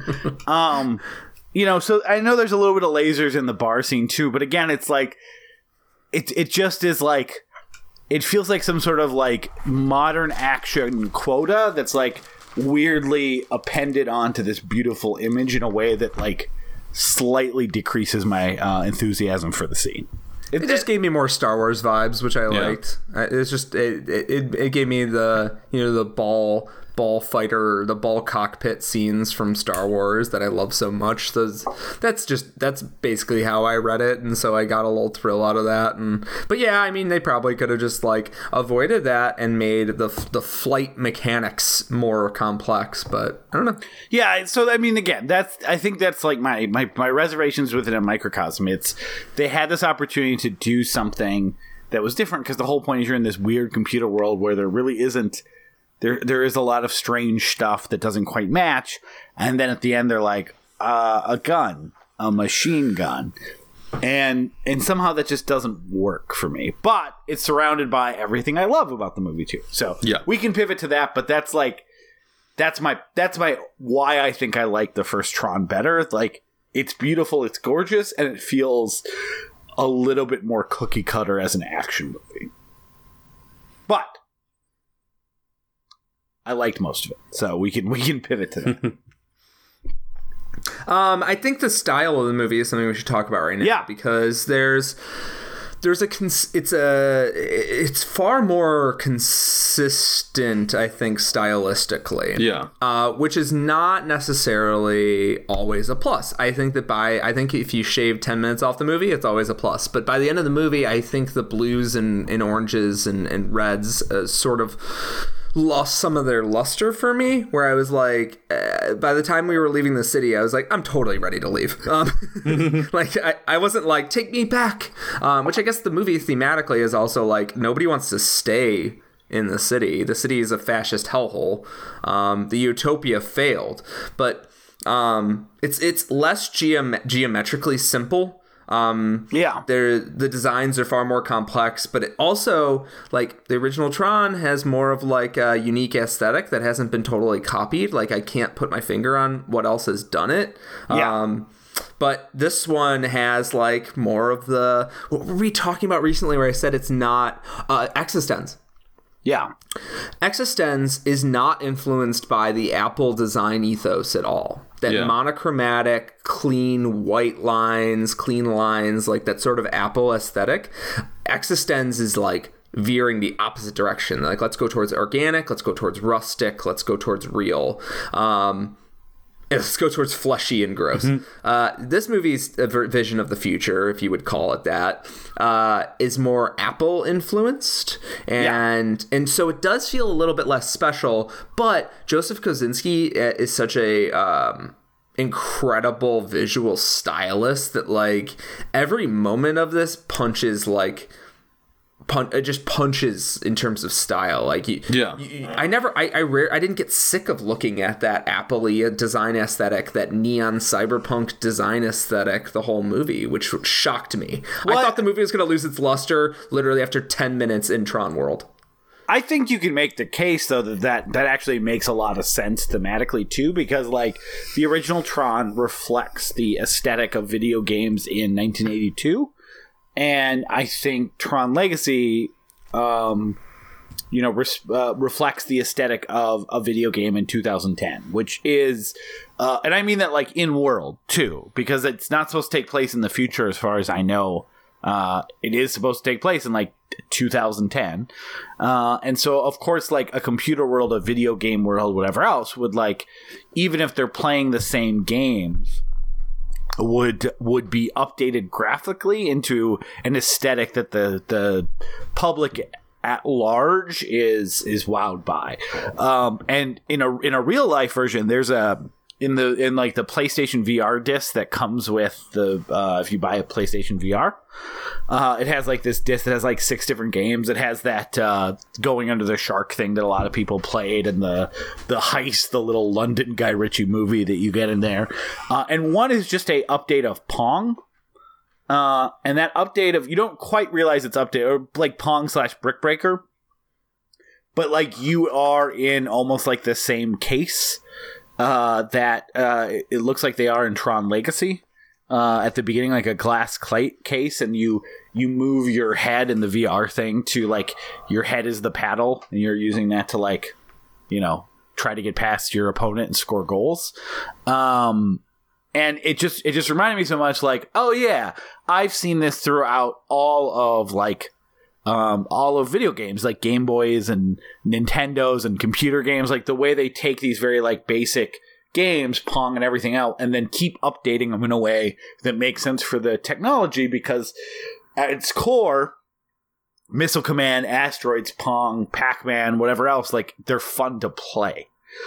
They have a very basic, easy system, so there's always these, like, whether it's shovelware or like trying to create a new game for VR, updated versions, and I think that like that works in the Tron, like in universe for Tron. Yeah, I kind of like that.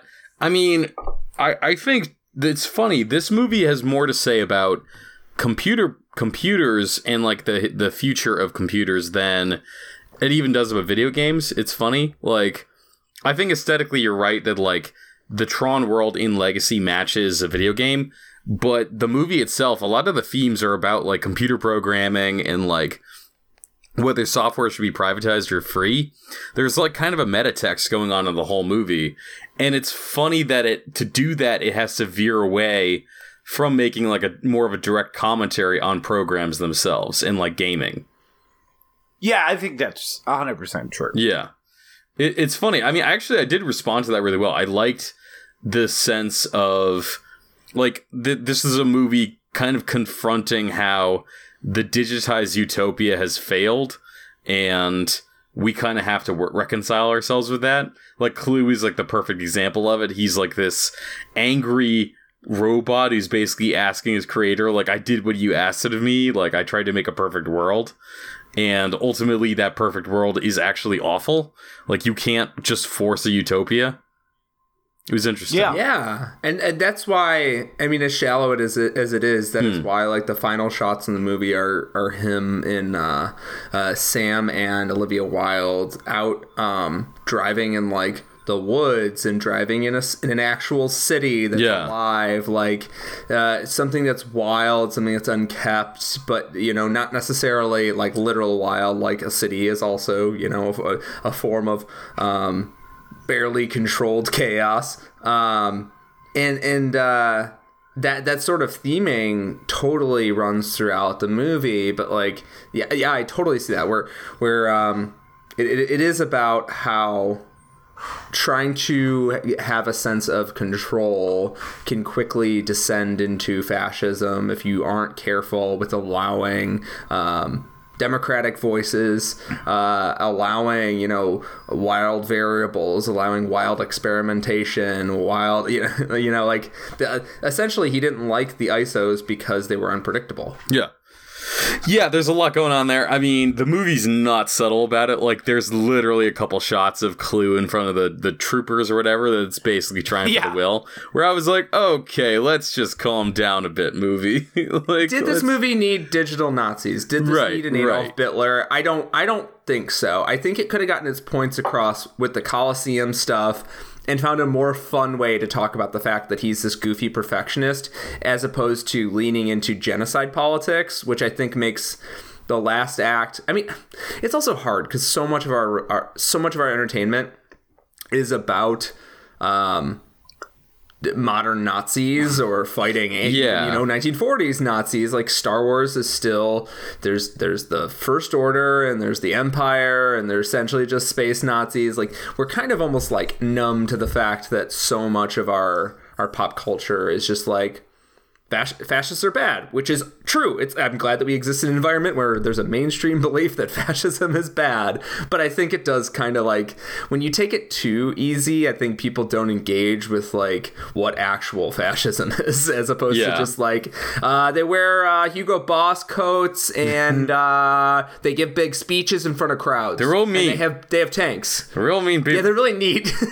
Well, they clean up after themselves. Apparently. Well, I was watching this essay too on like Triumph of the Will, and basically like the guy was talking about how many movies take shots from it, and he was like, that's actually not a good thing, because that's literally what she wanted.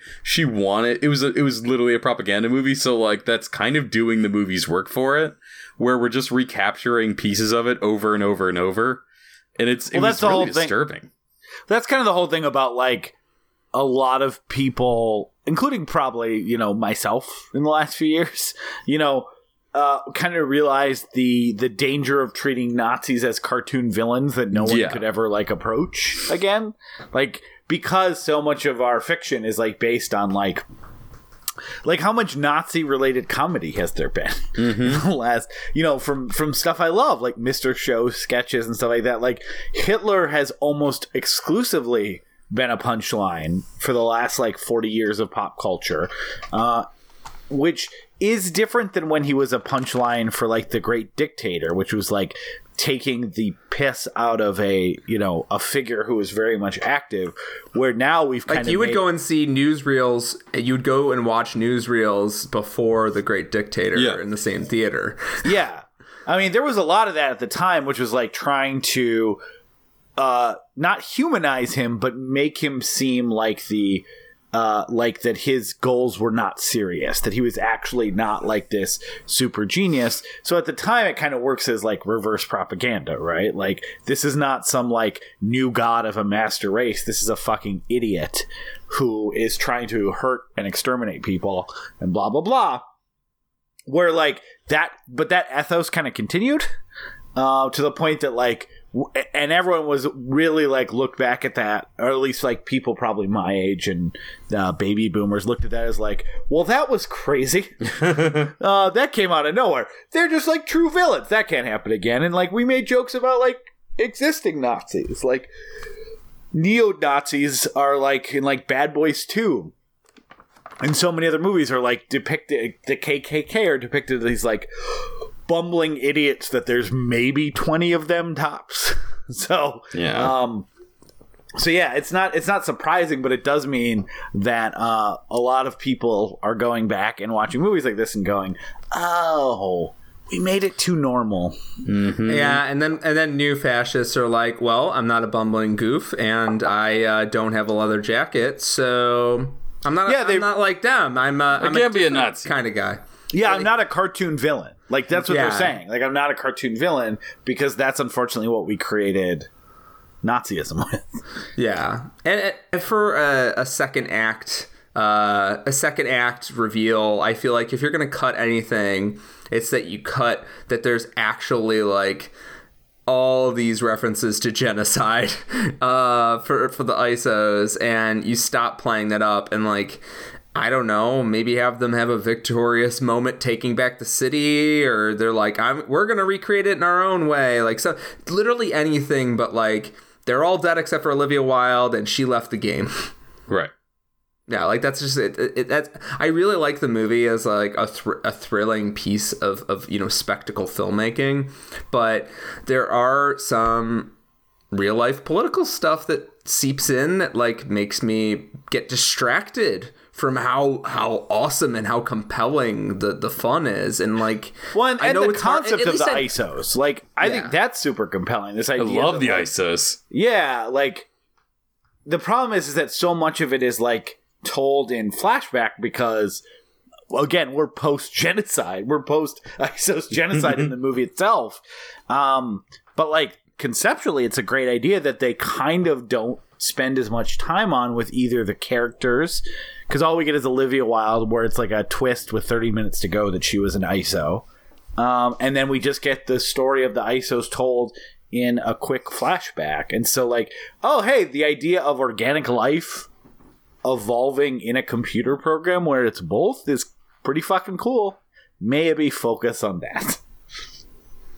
Yeah, I agree. There's other ways to make someone a villain other than just literally making them a digital Hitler. Digital Stalin. Digital Stalin. Can we talk about Digital Bowie? Digital Bowie? Wait, Yeah, Caster? there's a Michael Sheen. Yeah. Oh my god! Oh. Oh my god! I want to talk about Michael Sheen in this movie. He's great. He's so good. fun. I would so good. 100% put an Oscar. He's like my Oscar nomination list for Best Supporting Actor in this movie. Yeah. He's in it Oh for my like God, yeah. 10 minutes, and he's glorious. And clearly, the director was like, "You can do anything you want. Please, just do it." Like, They were it's like, the we just best. need this stuff. The whole club scene is just basically like, we need you to add color to this world, Right. to make it a little wilder. You are a chaos element in this world. Yeah. So fucking act like it. And then there's literally a moment where he has... His club is being raided. Presumably, this is not going to go great for him, but whatever. And he points his cane at Daft Punk, and he's like, "Yep, let's make some let's make some noise." Like, Yeah. And then Daft Punk are like, presumably they're in the DJ booth, and they're presumably like, you know what? Whatever happens, let's make some music. Yeah, I love it. They kind of look at each other and they just go like, "Yeah, let's get some fight music going." He's got Yeah. the best, like, cane flip. Yeah. I don't know what you call it. Like, where you do, like, the spinning around the cane, but then it ends up, like, in your armpit. He's got the best one of those since Jim Carrey and Batman Forever. Now, you could say a lot about Jim Carrey and Batman Forever, and Oh, he yes. did, but you can't deny his cane flip abilities. Guy knew how to work a cane. Guy knew how to work a cane. Michael Sheen brings that level of cane expertise back on the big screen. It's like him With the same Willy amount of Wonka, neon. and Jim Carrey from The Riddler. No, he's fantastic in this movie. Like, I also love too how like he's somebody who has. I mean, I think if I was anything I would critique the general Tron universe for, it's like there's no sense of like actors like characters as actors with principle like motivations and goals. Like that's the thing. A lot of the programs in this world, maybe understandably, like they're not supposed to have a lot of autonomy. Or, you know, if they do... They just want to do your taxes. Right. They're like they're like weird sentient programs. They've gone haywire. And I like the caster is like somebody with like his own agenda. He's doing his own thing. He's not a good guy. And he ends up fucking himself over. And I like how the movie gives him a complete arc in that sense. He goes from the guy in the know, he's kind of secretly hiding out, basically. And then he destroys himself because he asks for too much. He bit off more than he could chew and gets blown up. So, you know. I think he kind of helps I think ironically he helps solidify the fact that this is like not a real city. Yeah. Most of its denizens are kind of operating through programming, and there are a few of them that are this extra level of self-aware that like he realizes what his role is in this game, and he didn't like it, so he's just gonna keep flipping the script until he likes the way it turns up, and it makes a lot of sense that like not every program would be like this, but it's similar to the Merovingian in Matrix Reloaded. Yeah. Where he's like this power player within the system because of his sense of self-awareness. Yeah. Not so much because like he got the most guns or he had the most Daft Punks. He has 2 of them. He got double Daft Punks. Double Dafts. Yeah, unless you count a Daft Punk as a single unit of 2 Daft Punks, in which case he has a pair of punks. Mm-hmm. Yep, he's got a DP. The DP. And it's, can we talk about the soundtrack? We Yes. can talk about it all. Let's talk about the Soundtrack's soundtrack. fantastic. And then we need to circle around. Yeah. It is so good. I was listening to it, walking around, like doing laundry and shit, and I was just like, fuck, this is like so cool. All of my actions feel way more epic than they are. The movie is shot gorgeously. Like every shot is well composed. Joseph Kosinski is essentially a music video director turned regular movie director. There's not much to talk about here except for that Oblivion is like one of those awkward sci-fi movies that doesn't entirely make sense, but like because it's so gorgeously it's gorgeous, shot, yeah. who cares? There's a sequence in it that's a set that makes no literal sense. There's this whole like slaughter scene with these robots taking on the human camp, and it is amazing. I love Oblivion only just because it just is gorgeous to look at. Yeah. Well, but him matched with the Daft Punk visuals just make this such a sumptuous Daft Punk music just make this such a sumptuous movie to watch. I love all the environments of this movie. I love how everything is like this like sticky, beautiful glow to it. Like even when you're off the grid, it just really does feel like a fantasy land in the best way for me. It's funny, there's like science fiction, it's very like grim and gritty. There's kind of like Dune where it's like in the sands and like, you're kind of in these like awkward suits and it's meant to look shitty. Like it's not meant to be like this epic feast for the eyes, but it's supposed to be uncomfortable. Yeah, it's uncomfortable. Exactly. And this is like beautiful and sleek and voluptuous. And I kind of fucking love it. It's funny though. Yeah, you can feel the texture of it. The texture of the movie feels like leather. Exactly. And there's a lot of real costumes in it. Yeah. That like, it's not all smooth, textureless nonsense. Like you can feel the sort of, there's no better word for it. You can feel the texture of the film, which is so important. So it's funny actually, Kosinski's kind of a Cruise guy now after Oblivion, where like Cruise is like, I want to work with you. And so he's doing Top Gun 2. And honestly, like in terms of match of material and director, pretty solid. That's like a solid choice for that. I mean, that Tony Scott was a fucking music video director, like that kind of guy where he's just like, he had that sort of aesthetic where, like the Hunger is kind of a boring movie, but it's one of the most gorgeously shot movies ever. I need to see that. Well, I did just watch. You should watch Hunger. It's the movie where Bowie plays a vampire. I do. I want to see it. I will love it. I'm sure. Stood at the top of Brooklyn Bridge or whatever, some bridge. He stood at the top of Brooklyn Bridge and then screamed until his lungs went raw to try and get the old man voice. That sounds right. I'm into it. I'm awesome. Into it. No, actually, it's funny though. I did just watch Top Gun last week. Not good, but I was like, yeah, I can see why Kosinski's going to do the next one. Okay. I do think we need to talk about the bridges in the room. And that's a man by the name of JB, Jeff Bridges. He got a lot of guff for playing the dude from Big Lebowski in this movie. Which he does. Like, I don't know. I know that's an internet joke. It's but also he's so much more ambitious. Like, he's defined by being a man of high ambition in this movie, which is the opposite of what Lebowski is. Well, exactly. I mean, just like the way he talks and stuff like that. But worth noting that like Jeff Bridges signed back on so that he could have a creative input into his character.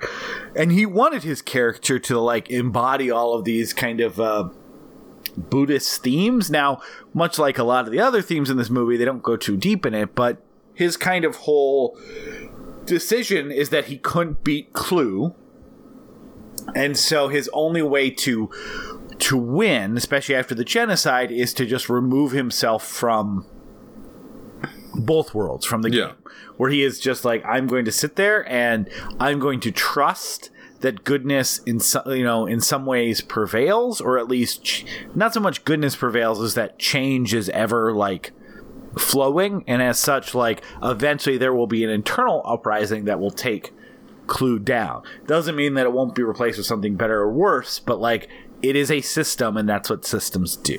And so he doesn't want to artificially empower Clue, or probably anyone else, by intervening and potentially losing his disc with all his knowledge. So part of his character is supposed to be that he has kind of realized that control, which is how he programmed Clue in the first place, to create a perfect system and exert control, was incorrect, and as such, he has kind of adopted this philosophy in the intervening years. And I think that matches well with probably the dialogue that Jeff Bridges wanted to say as well. It does feel very natural. I remember the first time I watched this movie, the line I liked, some of it does feel a little bit put on, but or just like Jeff Bridges playing the dude. But I do really like that line where he goes to meditate out on the train car or whatever it is, where he's like, I'm gonna knock on the sky and see how it sounds. Like, it's a fun line. It's a great delivery. Like, some of it works for me. There are a couple clunky things, though. Like Biochemical Jazz, I think is a little... Yeah, it's not great. Well, Bridges, I mean, in real life, he has a labyrinth in his, like, estate, so you can just walk around. So I completely 100% buy that he want to write some of this stuff, because he was just like, yeah, this is what I do every day sometimes. Yeah, so he could feel, to him, he knows how long these movie shoots are, these big budget movie shoots are, particularly when you're shooting for two characters. Because he wasn't doing the body work of Clue. Yeah. He was doing face work to help them have a model, and he did the voice work, obviously, and then they did some sort of digital technique to make the voice sound younger. Yeah. And that the voice stuff is really great, actually, because watching the movies back to back, you're like, this just sounds like young Jeff Bridges. Like, they did a really nice job on that, even, the voice is fantastic. Voice is great. Face, yeah, they shouldn't have used Mario Paint. Right. The face is very weird, and very excited for Gemini Man to come out and make everyone remember why it's a horrible crime to do this to people. Right? Yeah, again, worth underlining what Pete said at the beginning, though. Like, I saw this in 2010. I remember being incredibly impressed. It was so cool in the theaters. I remember being like, just as a spectacle thing. I just sat there, and my jaw hit the floor, and I was just like, they did magic. It felt like film magic at the time, and it's a depressing fact about CGI that over time, sometimes the film magic, you can start to see the strings, and then all you can see are the strings. And again, that's just to circle back for a sec. I think that's what makes Tron so impressive. Like, I felt there was not visual effects in Tron that made me wince as much as Jeff Bridges in the 2010. Yeah. And in some ways, the 1982 literally pioneering first time special effects in computer graphics held up more on my eyes in 2019 than the one from 9 years ago. Yeah, it's just that basic principle I was talking about to Peter earlier, that, like, any effects that are trying to show the real, to characterize the real, they age the worst. And anything that's, like, really absurd and is obviously, like, completely fictional, it always ages well, and I have no problem with it. Like, a lot of the Tron Legacy effects, I think, really hold up. Like, 9 years later. It's been 9 years, which is crazy. And they hold up because none of this is showing a real world. Like, this is a false, like, beautiful sci-fi land. And, like, I'm like, yes, that's fine. I don't need you to show me the muscles of a human face. It's going to be terrifying in 10 years. Yeah. So like there's a fucking I think what's commonly known as the worst CGI is in a major movie. I will say, obviously, the worst CGI would be in some sort of sci-fi movie, SYFY movie. But in Scorpion King, they have this. There's this problem where it's a scorpion with Dwayne The Rock Johnson on top of him. Yeah. And he's literally a Scorpion King. And the problem with that shot is not that they made a CGI scorpion. It's that, because it's almost like if you hold your hand over the Rock half, you're like, the scorpion looks okay, whatever. It's the fact that they had this completely rendered version of the Rock on top that you're like, no, I know what the Rock looks like with his shirt off swinging a sword. I've seen it in actually a lot of movies, in the same movie actually. But the weird thing is, let's go to the same series, almost entirely the same team. In the previous Mummy movie, there are so many CGI effects that show their age for the late 90s. Yeah. But none of them look that bad because most of them are fantastical in a pure way, like a face made out of sand in the sand looks amazing because I don't know what a sand-faced demon looks like.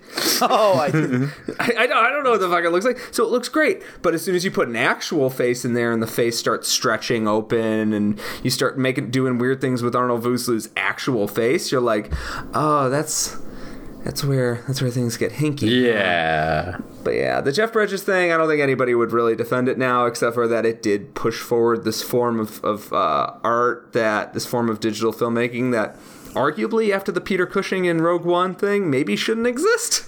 Nope. I'm like, please stop. Please. Oh, God. Let me Maybe we shouldn't Hopefully we all like The face. Irishman from Netflix. Oh God, no! Let's also talk about real quickly. I don't know if you guys know about this. That almost every major actor, when they're in a movie, uses a very, very small version of this in movies to make themselves look younger. It's a specific piece of technology. Really? And actors use this. Actors literally use a tiny version of this to smooth out wrinkles and such. And it's part of their contract. And also a huge part of the contract is that effects houses aren't allowed to talk about who has and has not used it and who did and did not demand it for their shots. Oh my God. I feel like I have noticed that because there's sometimes where I'm watching movies and I'm going, something looks off with that person's face. Oh, really? And sometimes they'll do other actors in the scene that didn't demand it because otherwise you'll see the grains of fucking Tom Hanks's face, but you won't in X actor's face. That's why everything's streaming now, because then you watch it and you go, oh, I'm assuming it's a streaming artifact, not the fact this person... So it's all conspiracy. That's it. You're tuned into Joe Rogan's film podcast. But They're it is killing literally Blu-rays. a thing. It's a thing that's been happening underneath your, underneath your knowledge or your scope for a long time. It's just that when it's a full face, you can be like, what the fuck's going on here? Right. Yeah. So we probably do need to get to, not surprisingly, we had 2 movies to cover. What are some other scenes we need to talk about before we go to some final thoughts? I'd like to talk a little bit Olivia Wilde. Oh, yeah. Yeah, so... It's a funny thing. The character just, I don't know. There's something a little off about the character where it's like she really needs to be more fleshed out. But I just want to say, she's an anime robot. She totally girlfriend. is an anime girlfriend. Yeah, she's just like a pretty girl, very for innocent, the boy to chase after. Innocent, naive, like. Yeah. One thing I want to say though, Olivia Wilde is really fucking good in this movie. Like for all of like the lack of stuff she gets to work with really explicitly, she's great. Like her last shot, because that's just her face. It's like basically a close-up of her like looking at the sun with like this huge wonder and like this like amazement and fear and joy. I was like, why the fuck wasn't she the biggest movie star in the world? Why did that never happen? She's great in everything. Like, she's great in everything. Is good in like everything she's in, and she's in a lot of bad movies. But like I went and looked at her IMDb. I think that's what tripped her up. Yeah, she just didn't pick good projects or whatever else. Because even now she doesn't have a lot of stuff coming out, and she just keeps picking her agent or whatever else. Like, she always delivers a really good performance. I really like this A performance. few years ago, I thought she stepped away for family reasons. She did. She had a couple kids. I think, yeah, I don't know if that's still the story or not. No, she was in, what's that movie that everyone made fun of last year, Life Itself? Oh God, yeah. Oh. She's like one of the main characters in that. So she came back, unfortunately, with the same. She is directing a movie, which looks really good, actually. I watched the trailer. It's really fucking funny. It's a high school comedy about two high school girls, and like the last day of school.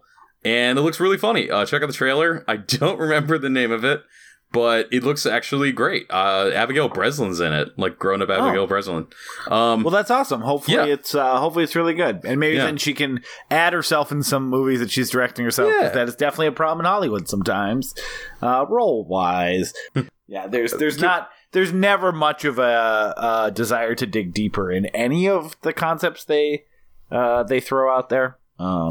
Can we talk about the invisible elephant that makes no noise, no waste, and may not even exist, Garrett Hedlund?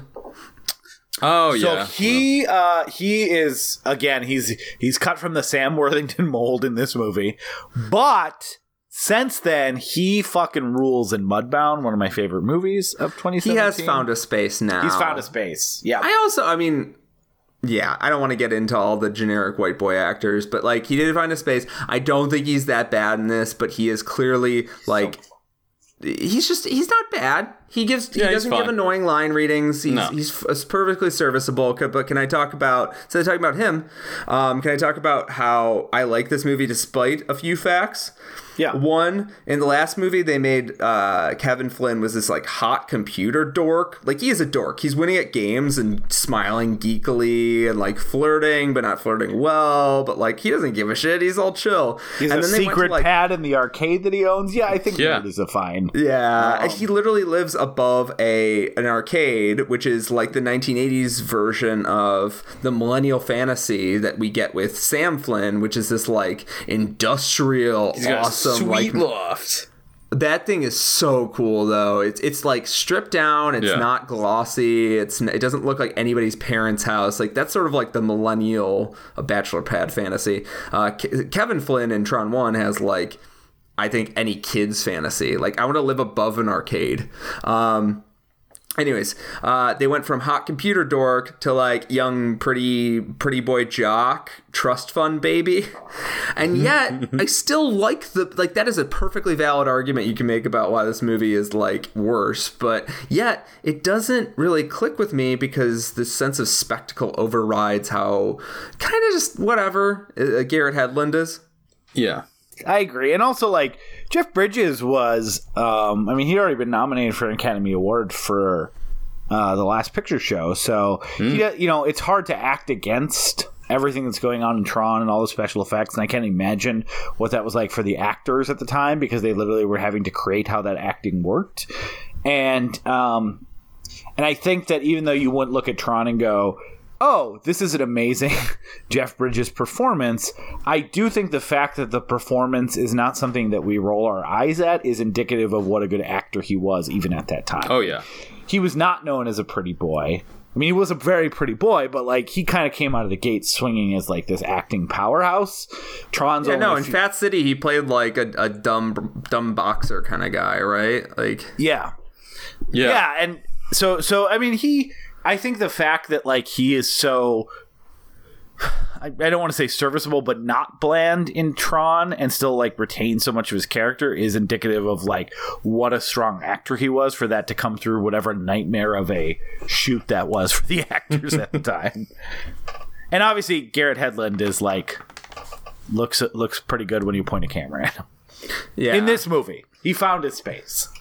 Yeah, he's fine. The house is just so cool. The like motorcycle shop, and he's on a dock staring at the bridges, and like he's got those beaten in leather couches. Like it's a rad space. I'd rather talk about that than Garrett Hedlund in this movie, but Garrett Hedlund does the job. My daughter did ask why he lived in his garage. And you're like, someday you'll own a garage you can live in. That's right. You'll understand. You can move in the garage now if you want. Yeah. Give me a room.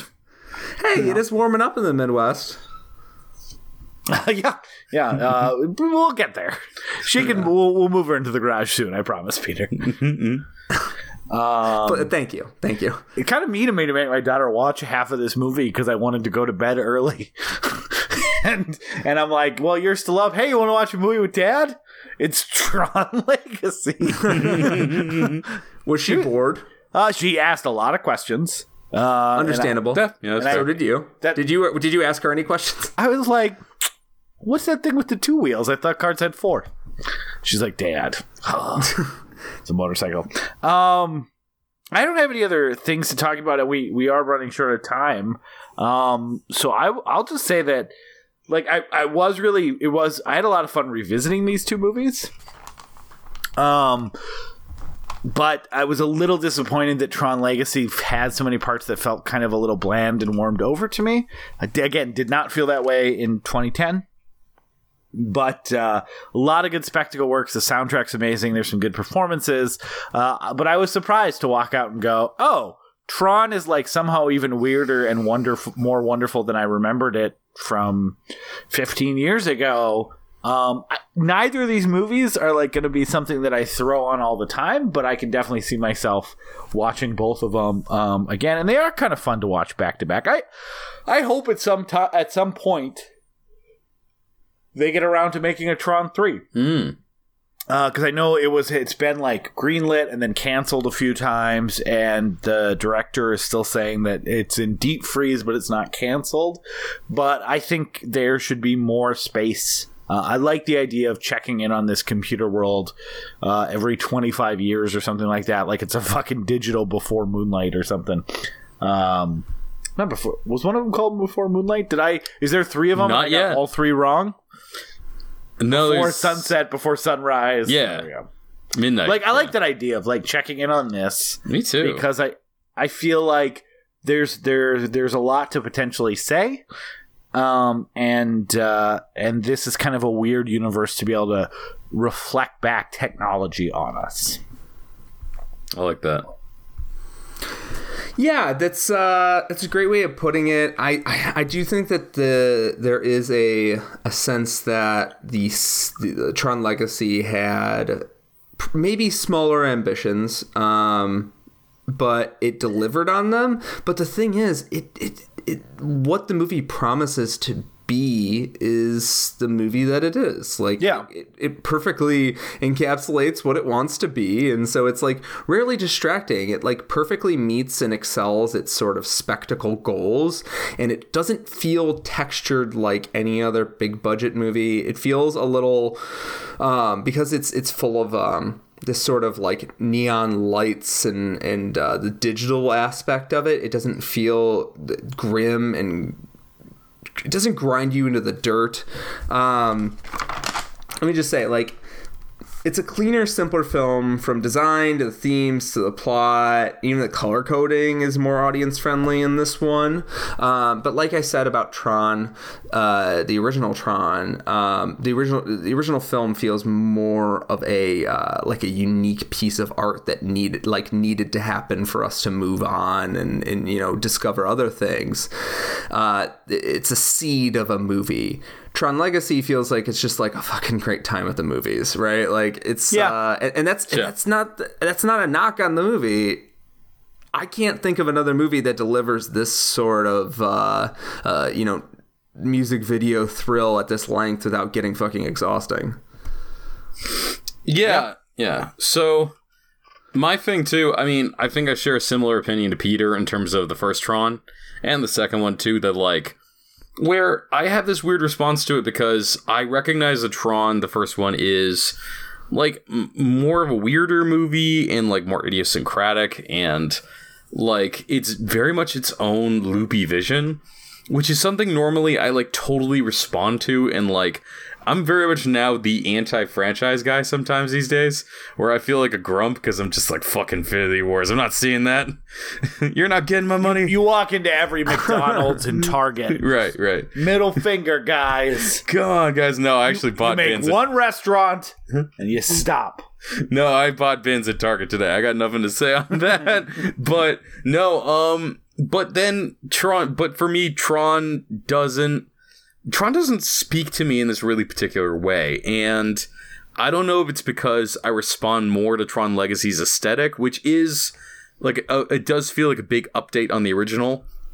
It's not as like explicitly nerdy, and Legacy's more of a blockbuster and it's more spectacle. And maybe I just respond to that more intuitively. Like I respond to like the sort of feast for the eyes kind of ideal. And I don't know why. It's funny though, because I'm thinking about the themes of the movies. I think what I would like to see with Tron 3, if they make one, which, you know, they might not, who knows? I mean, both of these movies broke even. I honestly wouldn't blame Disney if they're like, fuck it, let's leave it alone. But I'd love a Tron 3 that more probes into the idea of the programs and the users as like gods and worshippers. And I'd kind of like to see like a Nietzschean take on it, where like the programs kind of abandon the users because they I don't know, I kind of like a Nietzschean weird subversive take on that, but I doubt that's ever going to be made into a movie, so we'll see. But I still really enjoyed watching these movies. They're so distinctive. They really don't feel like a lot of blockbusters made during the 80s or the 2000s. And I had a really good time watching them and talking about them. Yeah, and we did too. Thank you so much for coming back on, Connor. We promise we won't accidentally ban you again, so it won't be another 2 years before you rejoin us. It's just a bug on the typewriter. Don't worry about it. Connor, I know you mentioned your great podcast, The Barn, yes, and your book of poetry. Why don't you tell our listeners where to find them, and we'll have links in the show notes as Absolutely. Well. So I have a podcast called The Barn. It's on SoundCloud.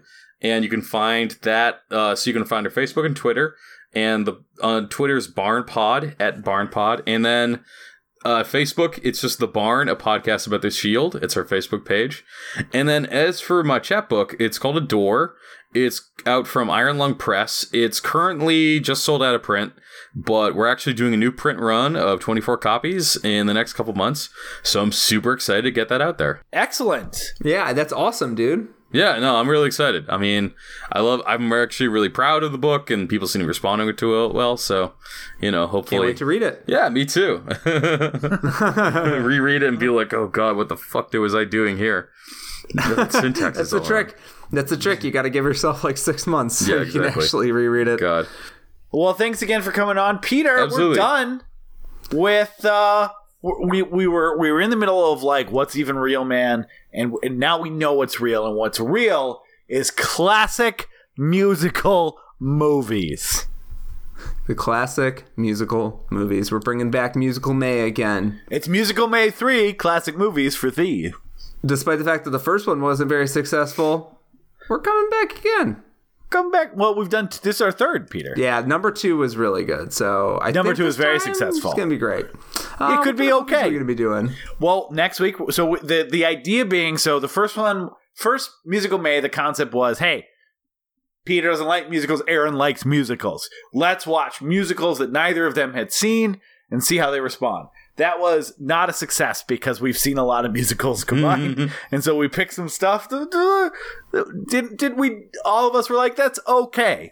And then we learned our lesson. Last year we said, let's pick some fucking just kick-ass musicals. And since then, Peter's enjoyment of musicals had grown. So I think we had all seen all the ones we watched last year.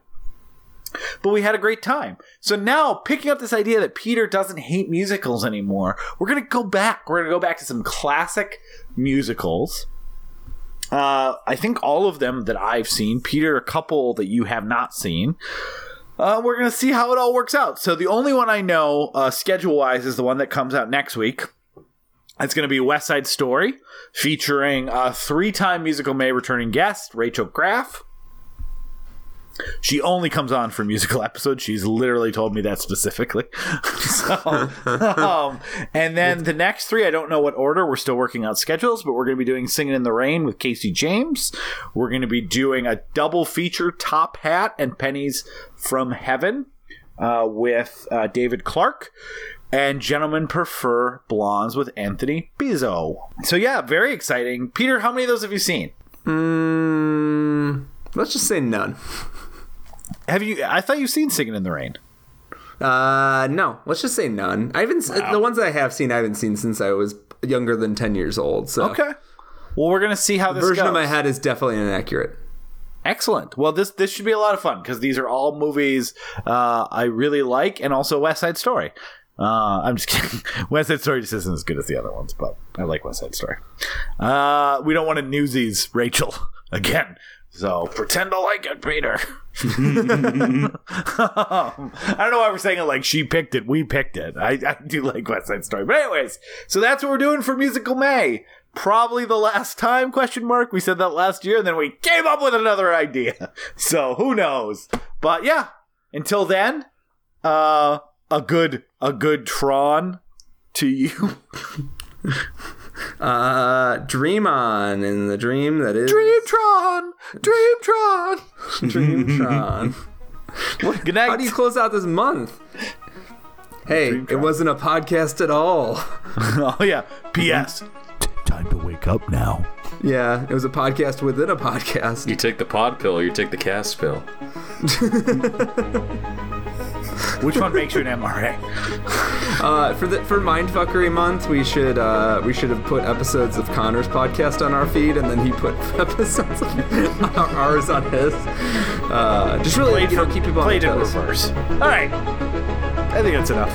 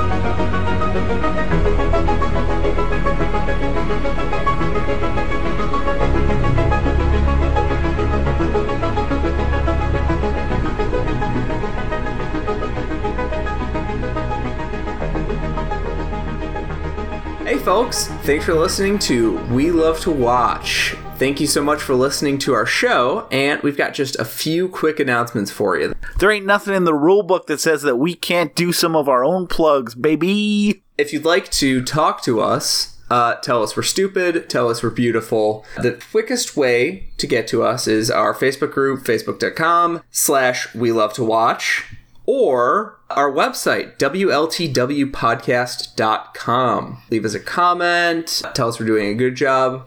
Only tell us we're doing a good job. We're so sensitive. We're sensitive boys. We're soft boys. And if you'd like to help other people, if you enjoy our show and want other people to be able to listen to this fine program that we produce at no cost, we don't get any money for this. You guys have yet to pay us anything. We live and we breathe off of good reviews from iTunes. So if you would please go to iTunes, review our show, give us a positive rating. We would love to get more and more people involved in this show and this community. I know you hear it all the time, but it really does help. And we're also available, if you don't use iTunes, we're also available on Google Music, Stitcher, TuneIn. We're currently on SoundCloud. We'll take that out if SoundCloud goes away. That's it. Thanks for listening. Stay tuned, guys, on our Facebook page especially. We're going to have a lot more polls, a lot more prizes, and a lot more interaction with you guys. So keep it tuned in. Let us know what you guys are thinking. And again, above all else, thanks for listening to We Love to Watch.